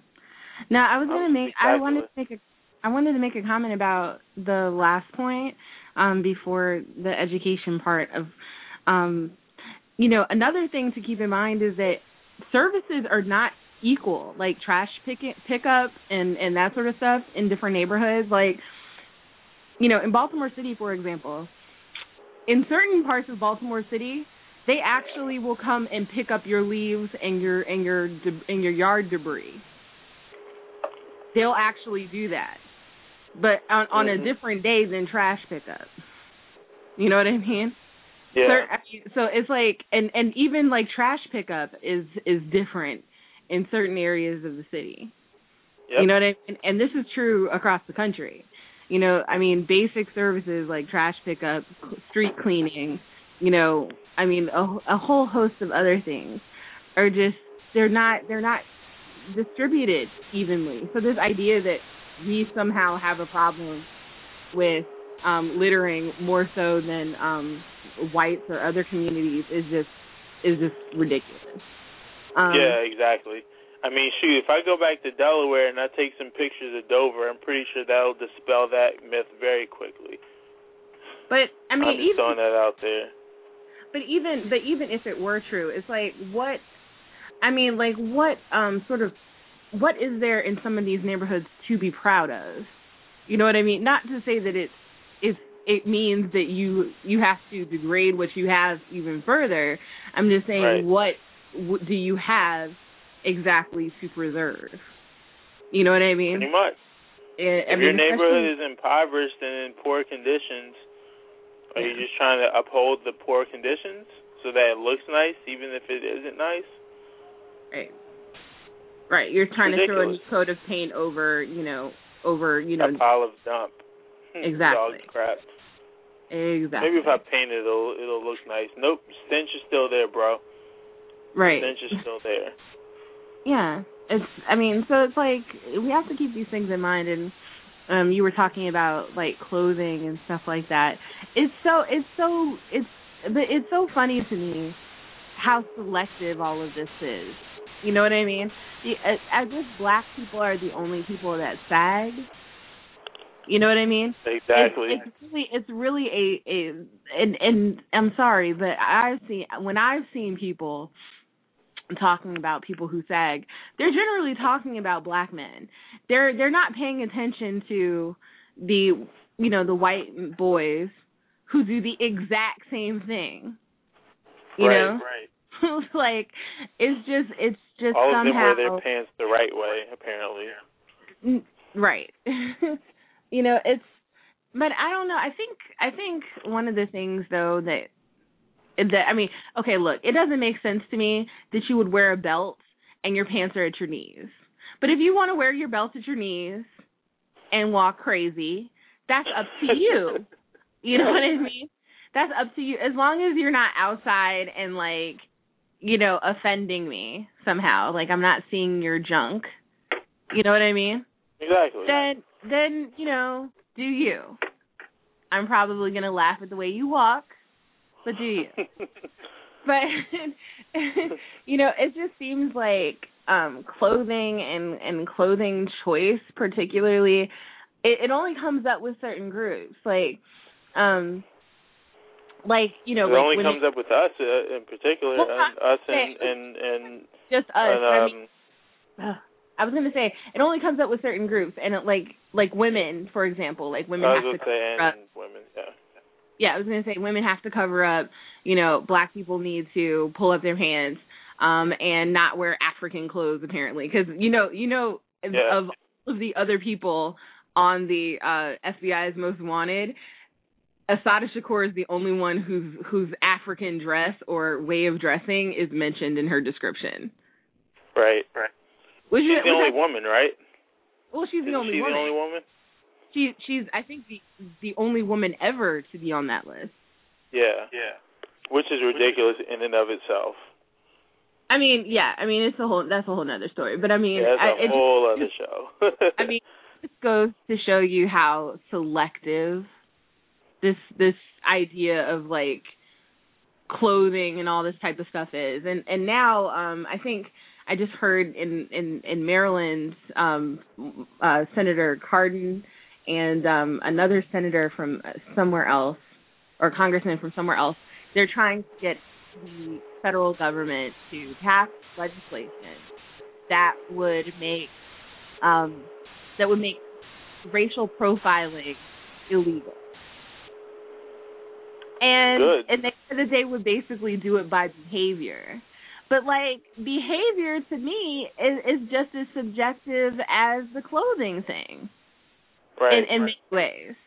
You know, I mean, look at how everyone read, you know, Rachel Gentile and her behavior. Right. You know what I mean? It's the very... Like she's uneducated. She's obviously uneducated, doesn't care, this, and that. And then you find out, well, all of that wasn't even true. Right, but... You assume that just because of what she wore and her attitude. Right, but wait until that gets translated into a situation where law enforcement is involved, where maybe they think, oh, well, all of these things make her suspect. You know what I mean? It doesn't take much. So, like, all of this, you know, this advice that Don Lemon is giving is unproductive, and it's racist and classist, you know. And has to Don think about just seems to have a huge... He seems to have come down with "who hurt you" syndrome. Yeah. That's the one thing that I definitely got from his comments. Like, he just sounds like he who hurt? Like he got hurt or something by some black folks long ago, and he never got over it. And now he thinks that the way to fix the problems just... Well, I don't even know that it's that. I think he's out of touch, and, you know, and it's just like how we talk about all the time, how, you know, black people internalize racism too. You know, Don Lemon has, you know, he's lived a very privileged life, you know.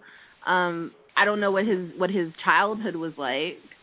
But, you know, certainly he's gone to good universities, he has a good job. You know, he certainly is not in touch with the average, you know, African American person, you know. Right. And that's actually the issue, that lots of the folks who have the sentiments who agree with him, that's the problem. They don't identify, or they get to a point where they no longer identify because they believe that because they managed to escape it, anyone else can escape. Like, oh, I managed to get out of this poor situation. That means any one of you can do it. You just have to, as Republicans say, pick yourself up by your bootstraps. Right. But what's so funny is that most people who have those beliefs, they ignore all of the help that they've had, or all of the privilege that they've had that allowed them to get to their position. It's so ridiculous. You know, I've had several conversations about that with you, about my own family. So, but I'm not going to go into that now because you only have like 7 minutes. But I just wanted to get in there and say, right on, Marcus. No problem. Trust me, we can keep this going on in the podcast for sure. Because, you know, even though there's only 7 minutes left, I'm pretty sure that there's a lot more that can be said about this subject in particular. And believe me, Bill Cosby will come out of his mouth all kinds of wrong again in the future. Oh, you already know. But the final point, Don Lemon's final point, is something that Bill Cosby himself said, not in these exact words, but, you know, you heard what his comment was about children being born out of wedlock and Okay. Black folks not participating in acceptable behavior. Okay, what was that the last part? About acceptable behavior? Yeah, that basically black people don't adhere to what is acceptable behavior, which has been presented as acceptable behavior. Which is subjective and comes from a particular cultural context in the first place. It was once acceptable behavior to hold human beings and to torture them and to force them to do your work for you. So let's keep that in mind. And that also came from the same culture that dominates currently. But in any case, what I was going to say about the part about the wedlock, out of wedlock issue, I am so tired of hearing about this out of wedlock issue. Because first of all, I am not convinced that marriage is the greatest institution, that human beings have ever founded. I'm not convinced. And I don't think that the American public is convinced either, because if they were, we would not have a 50% divorce rate. Exactly. In my opinion, the reason why we're seeing this institution erode has nothing to do with homosexuality, has nothing to do with women and their rights. It has everything to do with people, coming to a point of understanding that this is not for me. This is not for them. You know what I mean? And it's like it's eroding because people are recognizing that it's not all it's cracked up to be. It just isn't. So. Exactly right. And as more people are, like you said, more people are kind of breaking. I mean, more people in I guess this generation and the younger ones seem to be breaking away from a lot of the traditions, such as marriage, and such as their religious beliefs, and in plenty of other areas as well. And I think what's the word I'm looking for? I think you pretty much echoed everything. Just a side note, do you have me on speaker? Yeah, I'm sorry. I'm on my iPad. Okay. Sorry, dude. Because I can hear myself and it kind of sounds weird. Oh, sorry. No, it's cool. I wasn't really sure why I could hear myself. It sounded kind of strange. It sounded kind of strange. I turned you down a little bit, so that should help. Sorry. Oh, turn up. Yeah, just kidding.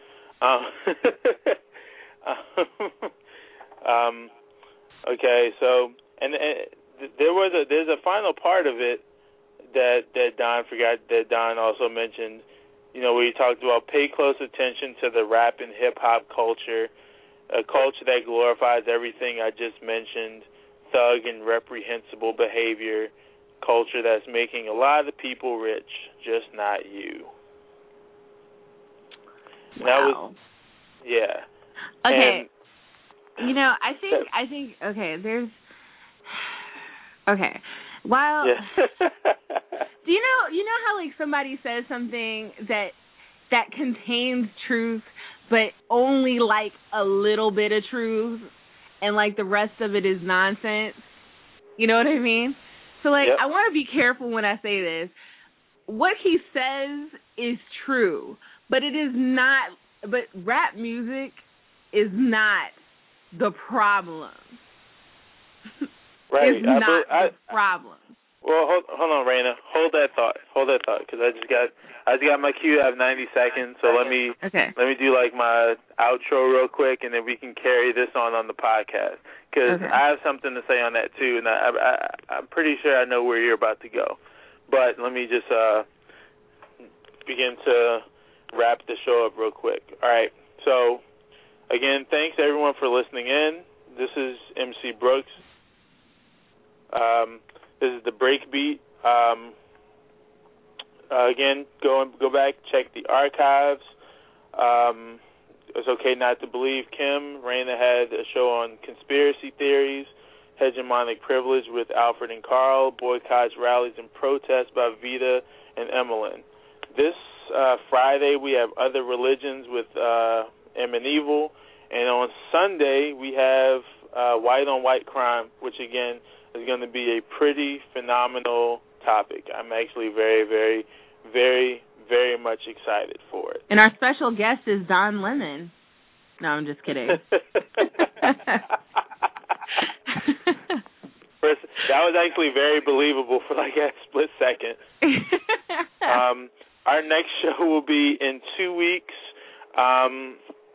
It's going to be kind of an open show, but more details will come on that later. In the meantime, thanks for listening, and peace out.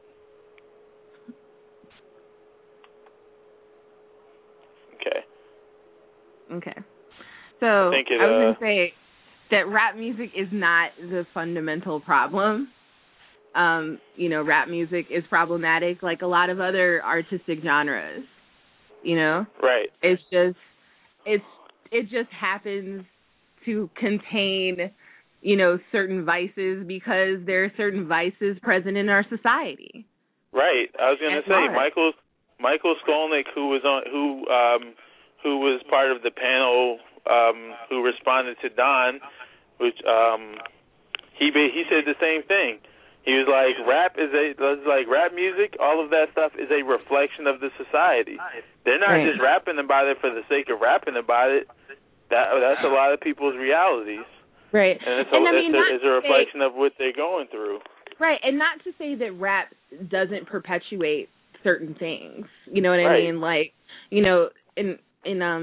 the book I was telling you about, Marcus, Looking for Leroy by Mark Anthony Neal, he talks about, hip-hop and sort of the interesting way in which masculinity is constructed in hip-hop.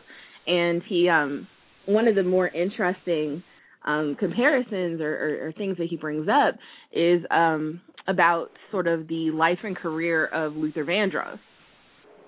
So Luther Vandross, he came out in like the 80s, and of course, like the 80s is like, the late 70s and 80s is like when hip hop or rap music became, big. Right. Yeah. And because of where it came from, it really kind of there was this one camp that in the 70s that was sort of like the disco rap, sort of fun rap. I think I know who you're talking about. Yeah. No, I'm just talking about there were a couple of characters, in the late 70s, early 80s who were like fun rap and like disco rap. But very soon after that came sort of the very hardcore, sort of masculine, hip hop identity that was represented by like people like, hold on one second. Like NWA? That was represented by people like Run DMC. NWA, Snoop. Yeah. A lot of the West Coast, Biggie. As far as the East Coast. I was talking about earlier than that, actually. But, you could definitely say NWA. They were 91. Well, yeah, I know NWA, but I was saying like Run DMC and, and like Melly Mel and okay. Yeah, like all of those types. Like they kind of started sort of the trend from like, dressing up in like, party clothes and doing your own thing to kind of a more, standard model of masculinity in rap, right? Right. So like Luther Vandross came up around that time along with, Prince and some other people. And so like in the book, Mark Anthony Neal talks about how KRS-One sort of kind of attacks, like, not Luther Vandross directly, but like people like him for being soft. Right. Saying there are any real men in hip hop or real men in R&B anymore. Talking about how, all the men were wearing like eyeliner and all that type of stuff. And it's that sort of homophobic, heteronormative, sort of culture that certain artists perpetuate that makes rap toxic. You know what I mean? Or some rap toxic. But it's not any more toxic than, a lot of rock music or a lot of country music, you know? Right. But it was a black art form. And, right. You know, traditionally here, before it gets accepted, it gets demonized and it gets unfairly scrutinized and criticized. I mean, it's not to say that some of the criticisms weren't valid. Right. You know, some of them were very valid. However, it's really unfair to hip-hop in particular when you point it out but don't point out, you know, as far as the 80s, some of the big hair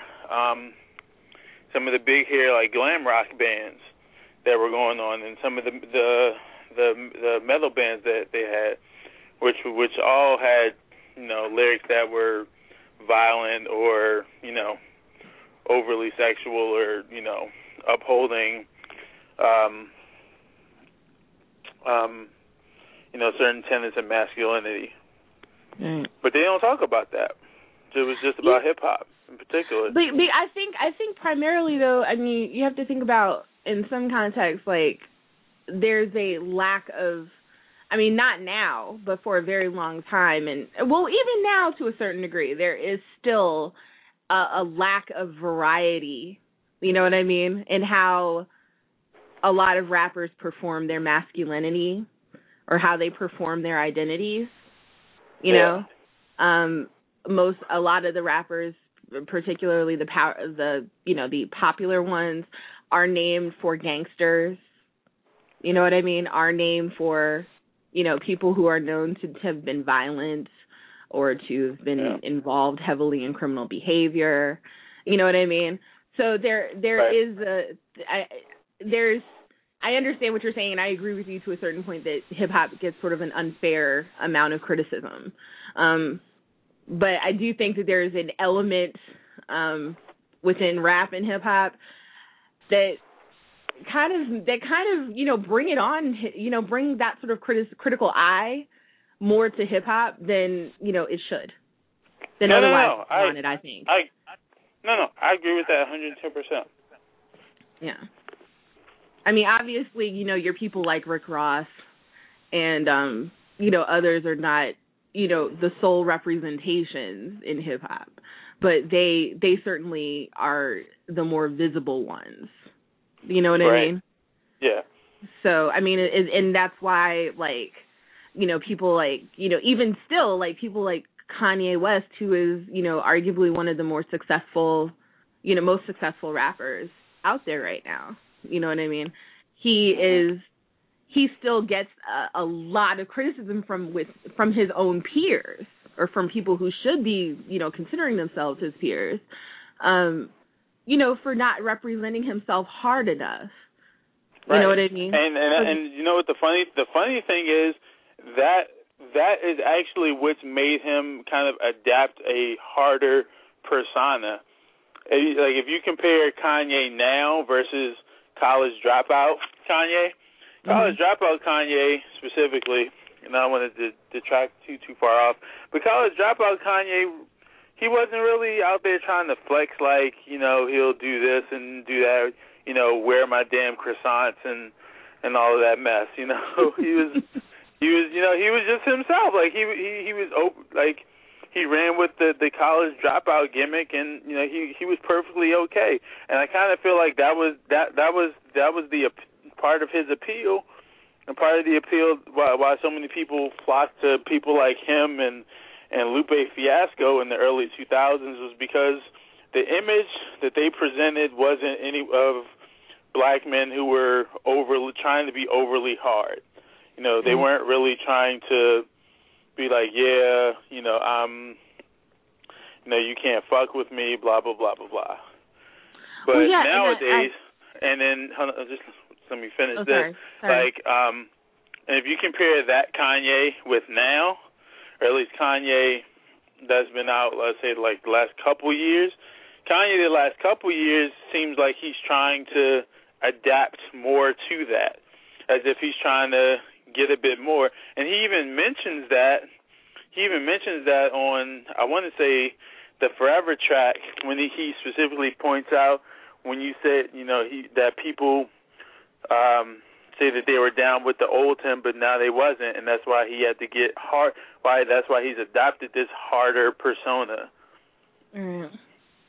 Well, I mean, I think also when you think about his harder persona, though, I think his harder persona has kind of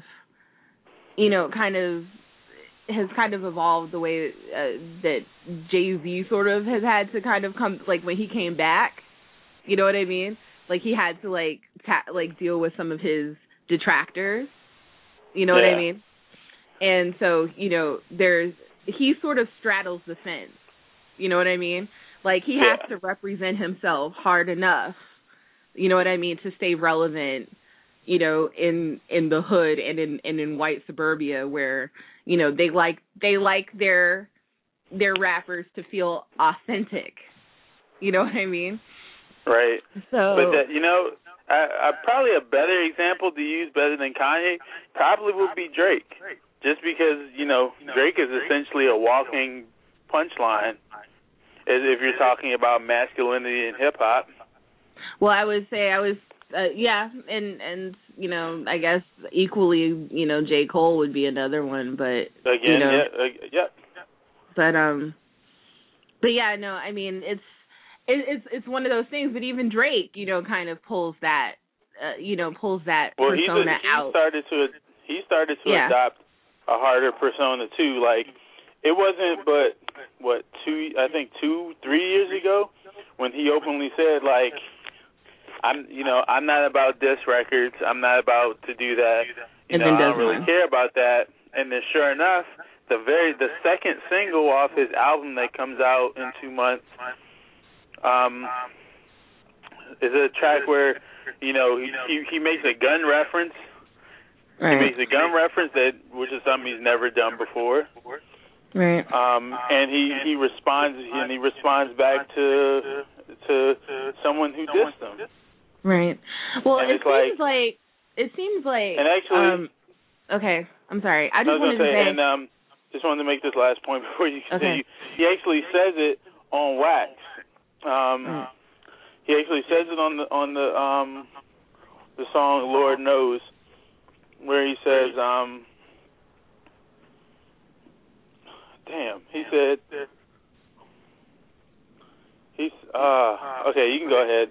It's going to come back to me, I guarantee you. I can't think of what it is right now. I was just going to say, it seems like when you read like people like Kanye and Drake in particular, and Lupe even, like that the idea is to sort of create a space in this really sort of hyper masculine environment, and then once you've created a space, in order to stay in that space and be read as authentic as a rapper, you have to adopt the harder persona to a certain extent, right? In order for you to stay there. That's exactly what brag rap is built off of at this point. Yeah. I mean, that's what it's built off in hip hop in particular, and I kind of attribute that. I kind of attribute that to rap being somewhat of a safe space for black men to actually flex and showcase their masculinity. So that's what they're doing. This is how they've chosen to express themselves. I mean, I think that's true in a sense, but I think that it goes a little bit deeper than that, and I think that's why you would appreciate this book, Marcus.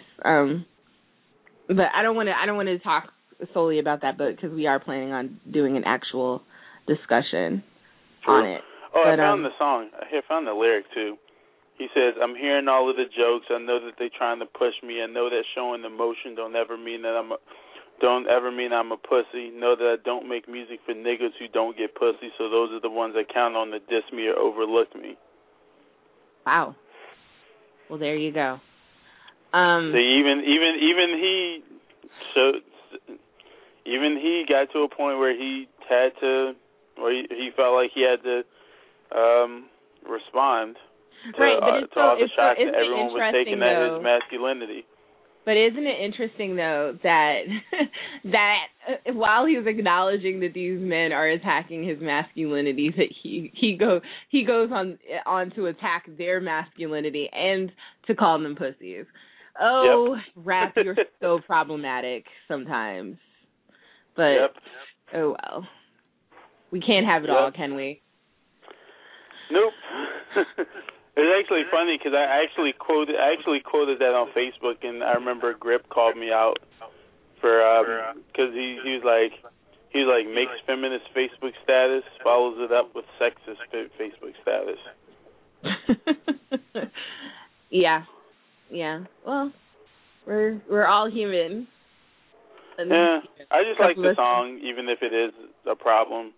I certainly think that you have less far to you're closer than Drake is. Most definitely. I think you're closer to your destination than Drake is, but yeah. Yeah, most definitely. I'm gonna check out that book for sure. Yeah, I recommend it. I did want to get your opinion on something that I mentioned. Oh, something that I came across earlier. So you know who the Dream Defenders are, right? Yes, they're that group out of they're out of Florida, yes? Yeah. Yeah. Mhm. Yeah, I know who they are. Okay. Whatchamacallit? I wanted to see what you thought, because Dream Hampton kind of called them out earlier. Because apparently, I guess Rick Ross in a song said something about Trayvon Martin, or he's featured in a song about it or whatever. And the Dream Defenders reached out to him and was like, "Hey, we understand your pain. Come work with us and let's try to make a difference." And Dream was just kind of like, but what about this? And then points out, not Dream. What's the lady who? She's like the current CEO of Ebony magazine. Like Jamila something. I can't think of her name right now, but I think I know who you're talking about. Yeah, Jamila, whatever. She called them out about. Did she call them out about the rape lyric? Yeah, about them, basically agreeing to work with him because of that, and because of the other problematic, the Trayvon lyric. And he was like, hoodie on, here's my issue. Here's my issue with that. Okay, I had an issue with Rick Ross and that rape lyric. I did. You know what I mean? There's no excuse for writing something like that and then trying to claim ignorance later. You know what I mean? You're an intelligent man. You know what rape is. A 5-year-old can tell you what rape is. You know what I mean? So that aside, that does not mean that he can't do meaningful work on behalf of social justice. You know what I mean? If he wants to lend his voice, a visible voice, to the struggle for social justice concerning what happened with Trayvon Martin, trying to make sure that our children are safe to walk the streets, I don't have a problem with Rick Ross being one of the number. I really don't. Now, if we're doing a Take Back the Night rally and talking about, sexual abuse and sexual violence, well, yeah, he should probably stay his ass home. Right. But, I agree. And I mean, I just don't think that we can exclude people for those. It's not like we have evidence that Rick Ross raped someone. You know what I mean? It's True. not that we have evidence that he's killed anyone. You know what I mean? It's not like the Dream Defenders invited George Zimmerman. Right. I just think sometimes we have to pick and choose our battles to a certain degree. Like I said, he's not my favorite. Would I have made the invitation? Me personally, no. But am I mad that they invited him? I don't know, and I haven't heard the lyrics either, so I'm guessing that the lyric.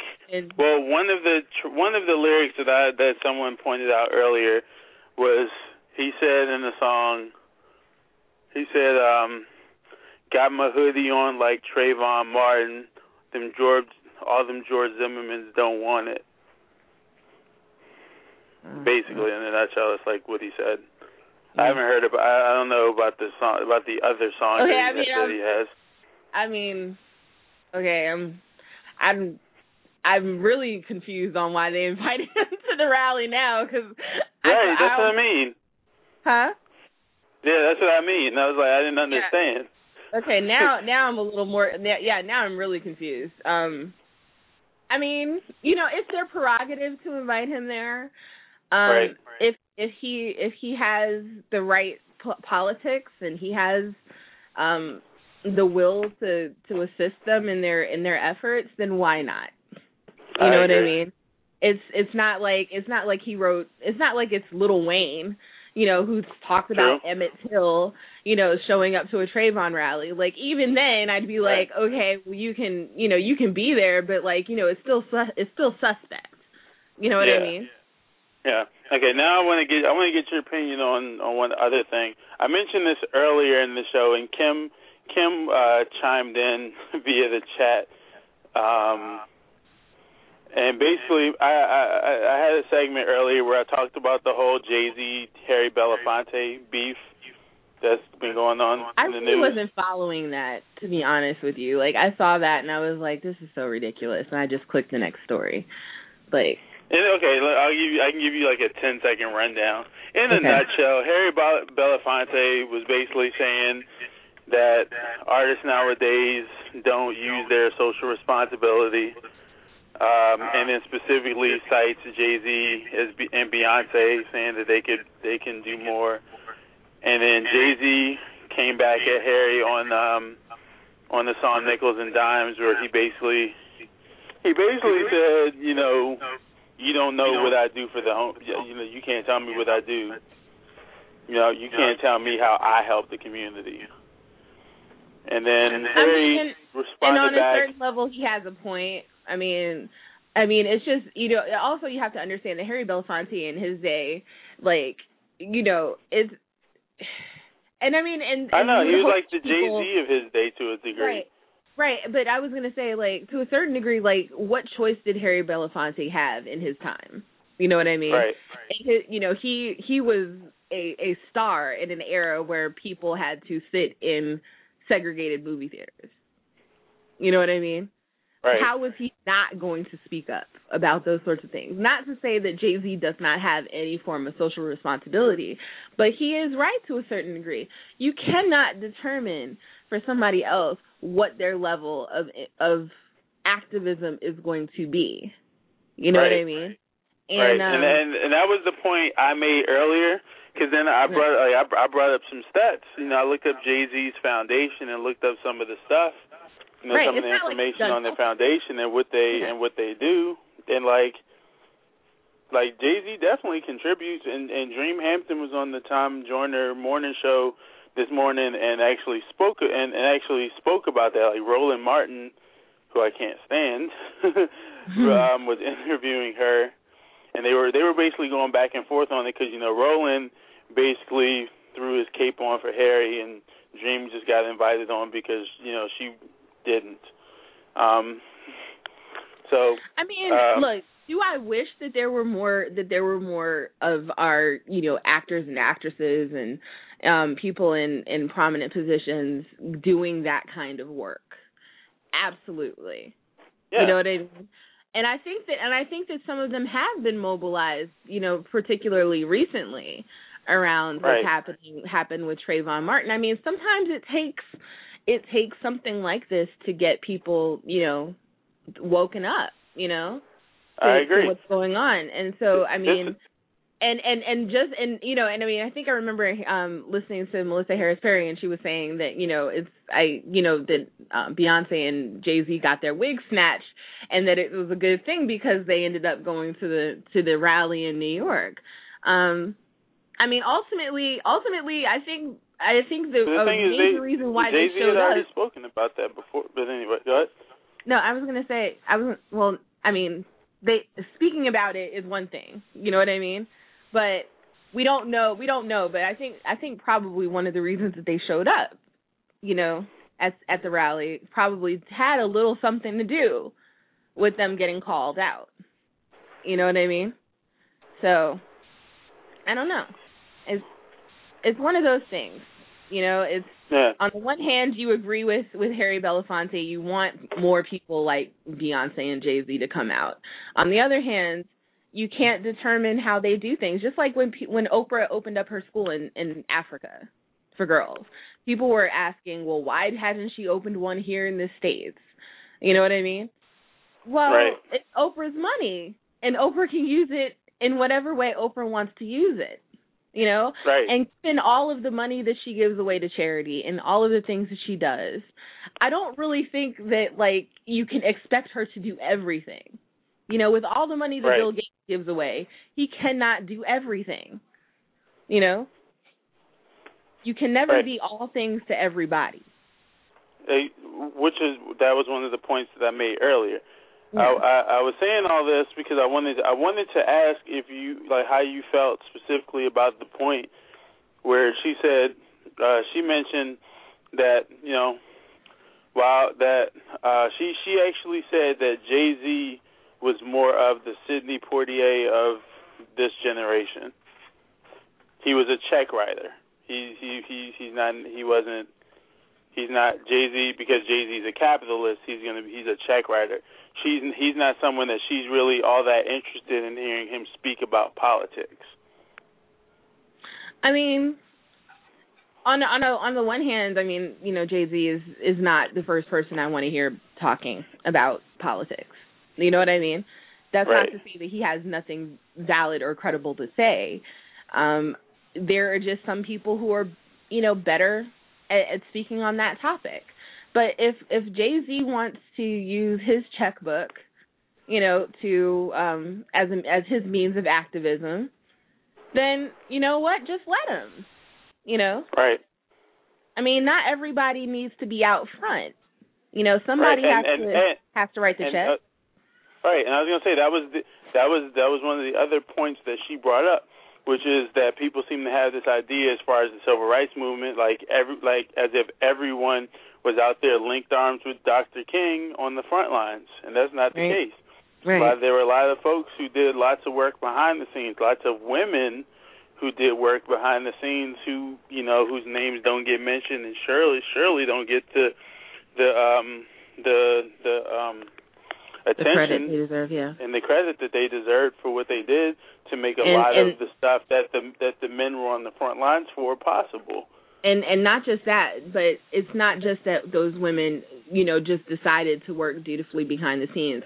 In a lot of cases, they were forced to work behind. They had to. They didn't really have a choice. They had to work because there was no option for women to be in positions of power within these organizations. And even in the, I mean, as much as we idealize, you know, Martin Luther King, he himself had some sexist views on women in leadership. So we have to keep that in mind. So. Yep, that is exactly.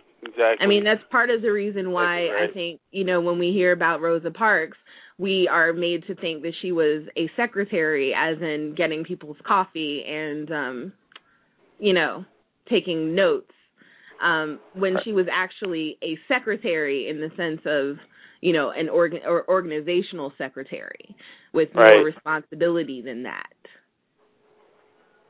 But we have a very sexist read on history, so we read her as the coffee and donut bringer. Right. All she did was go with her little skirt, went up, get the hot coffee, and also why donut, you don't hear about any of her. Right, and also why you don't hear about any of her activist activities before, you know, the Montgomery bus boycott. True. I also kind of aligned some of that up with a lot of these schools not really wanting to go in depth when it comes to black historical figures.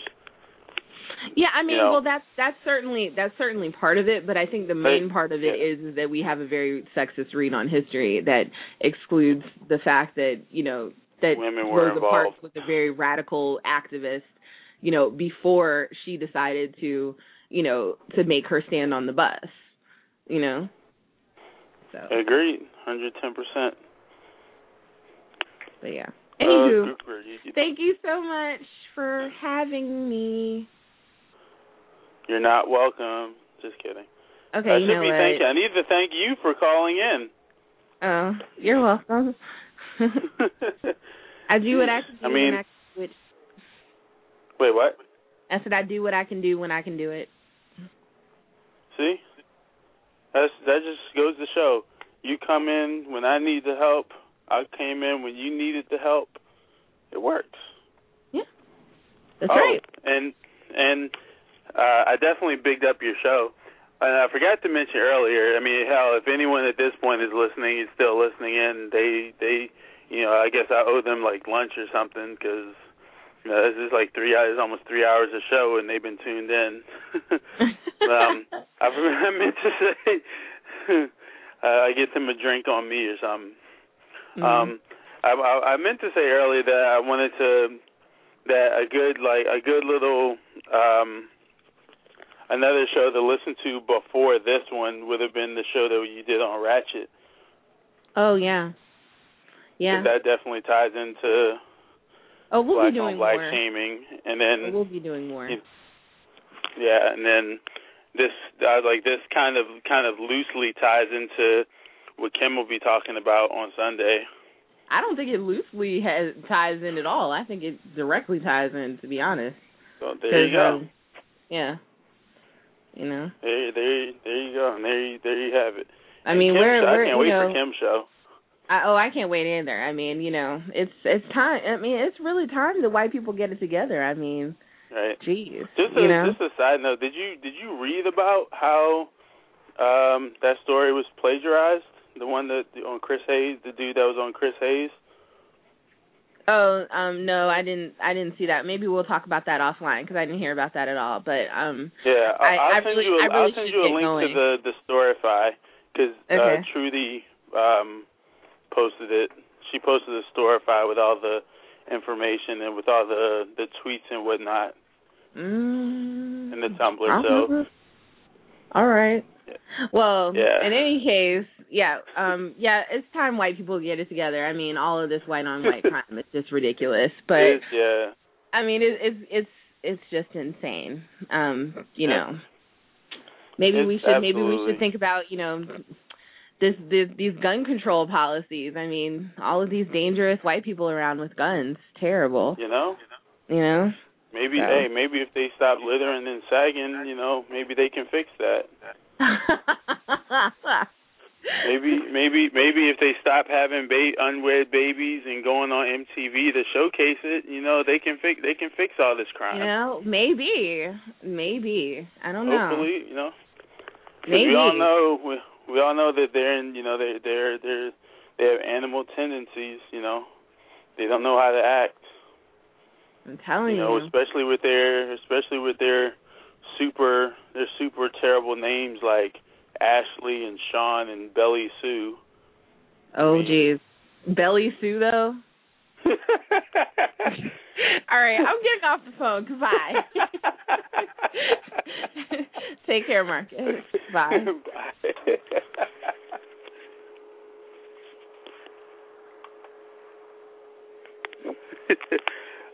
That was pretty phenomenal. All right.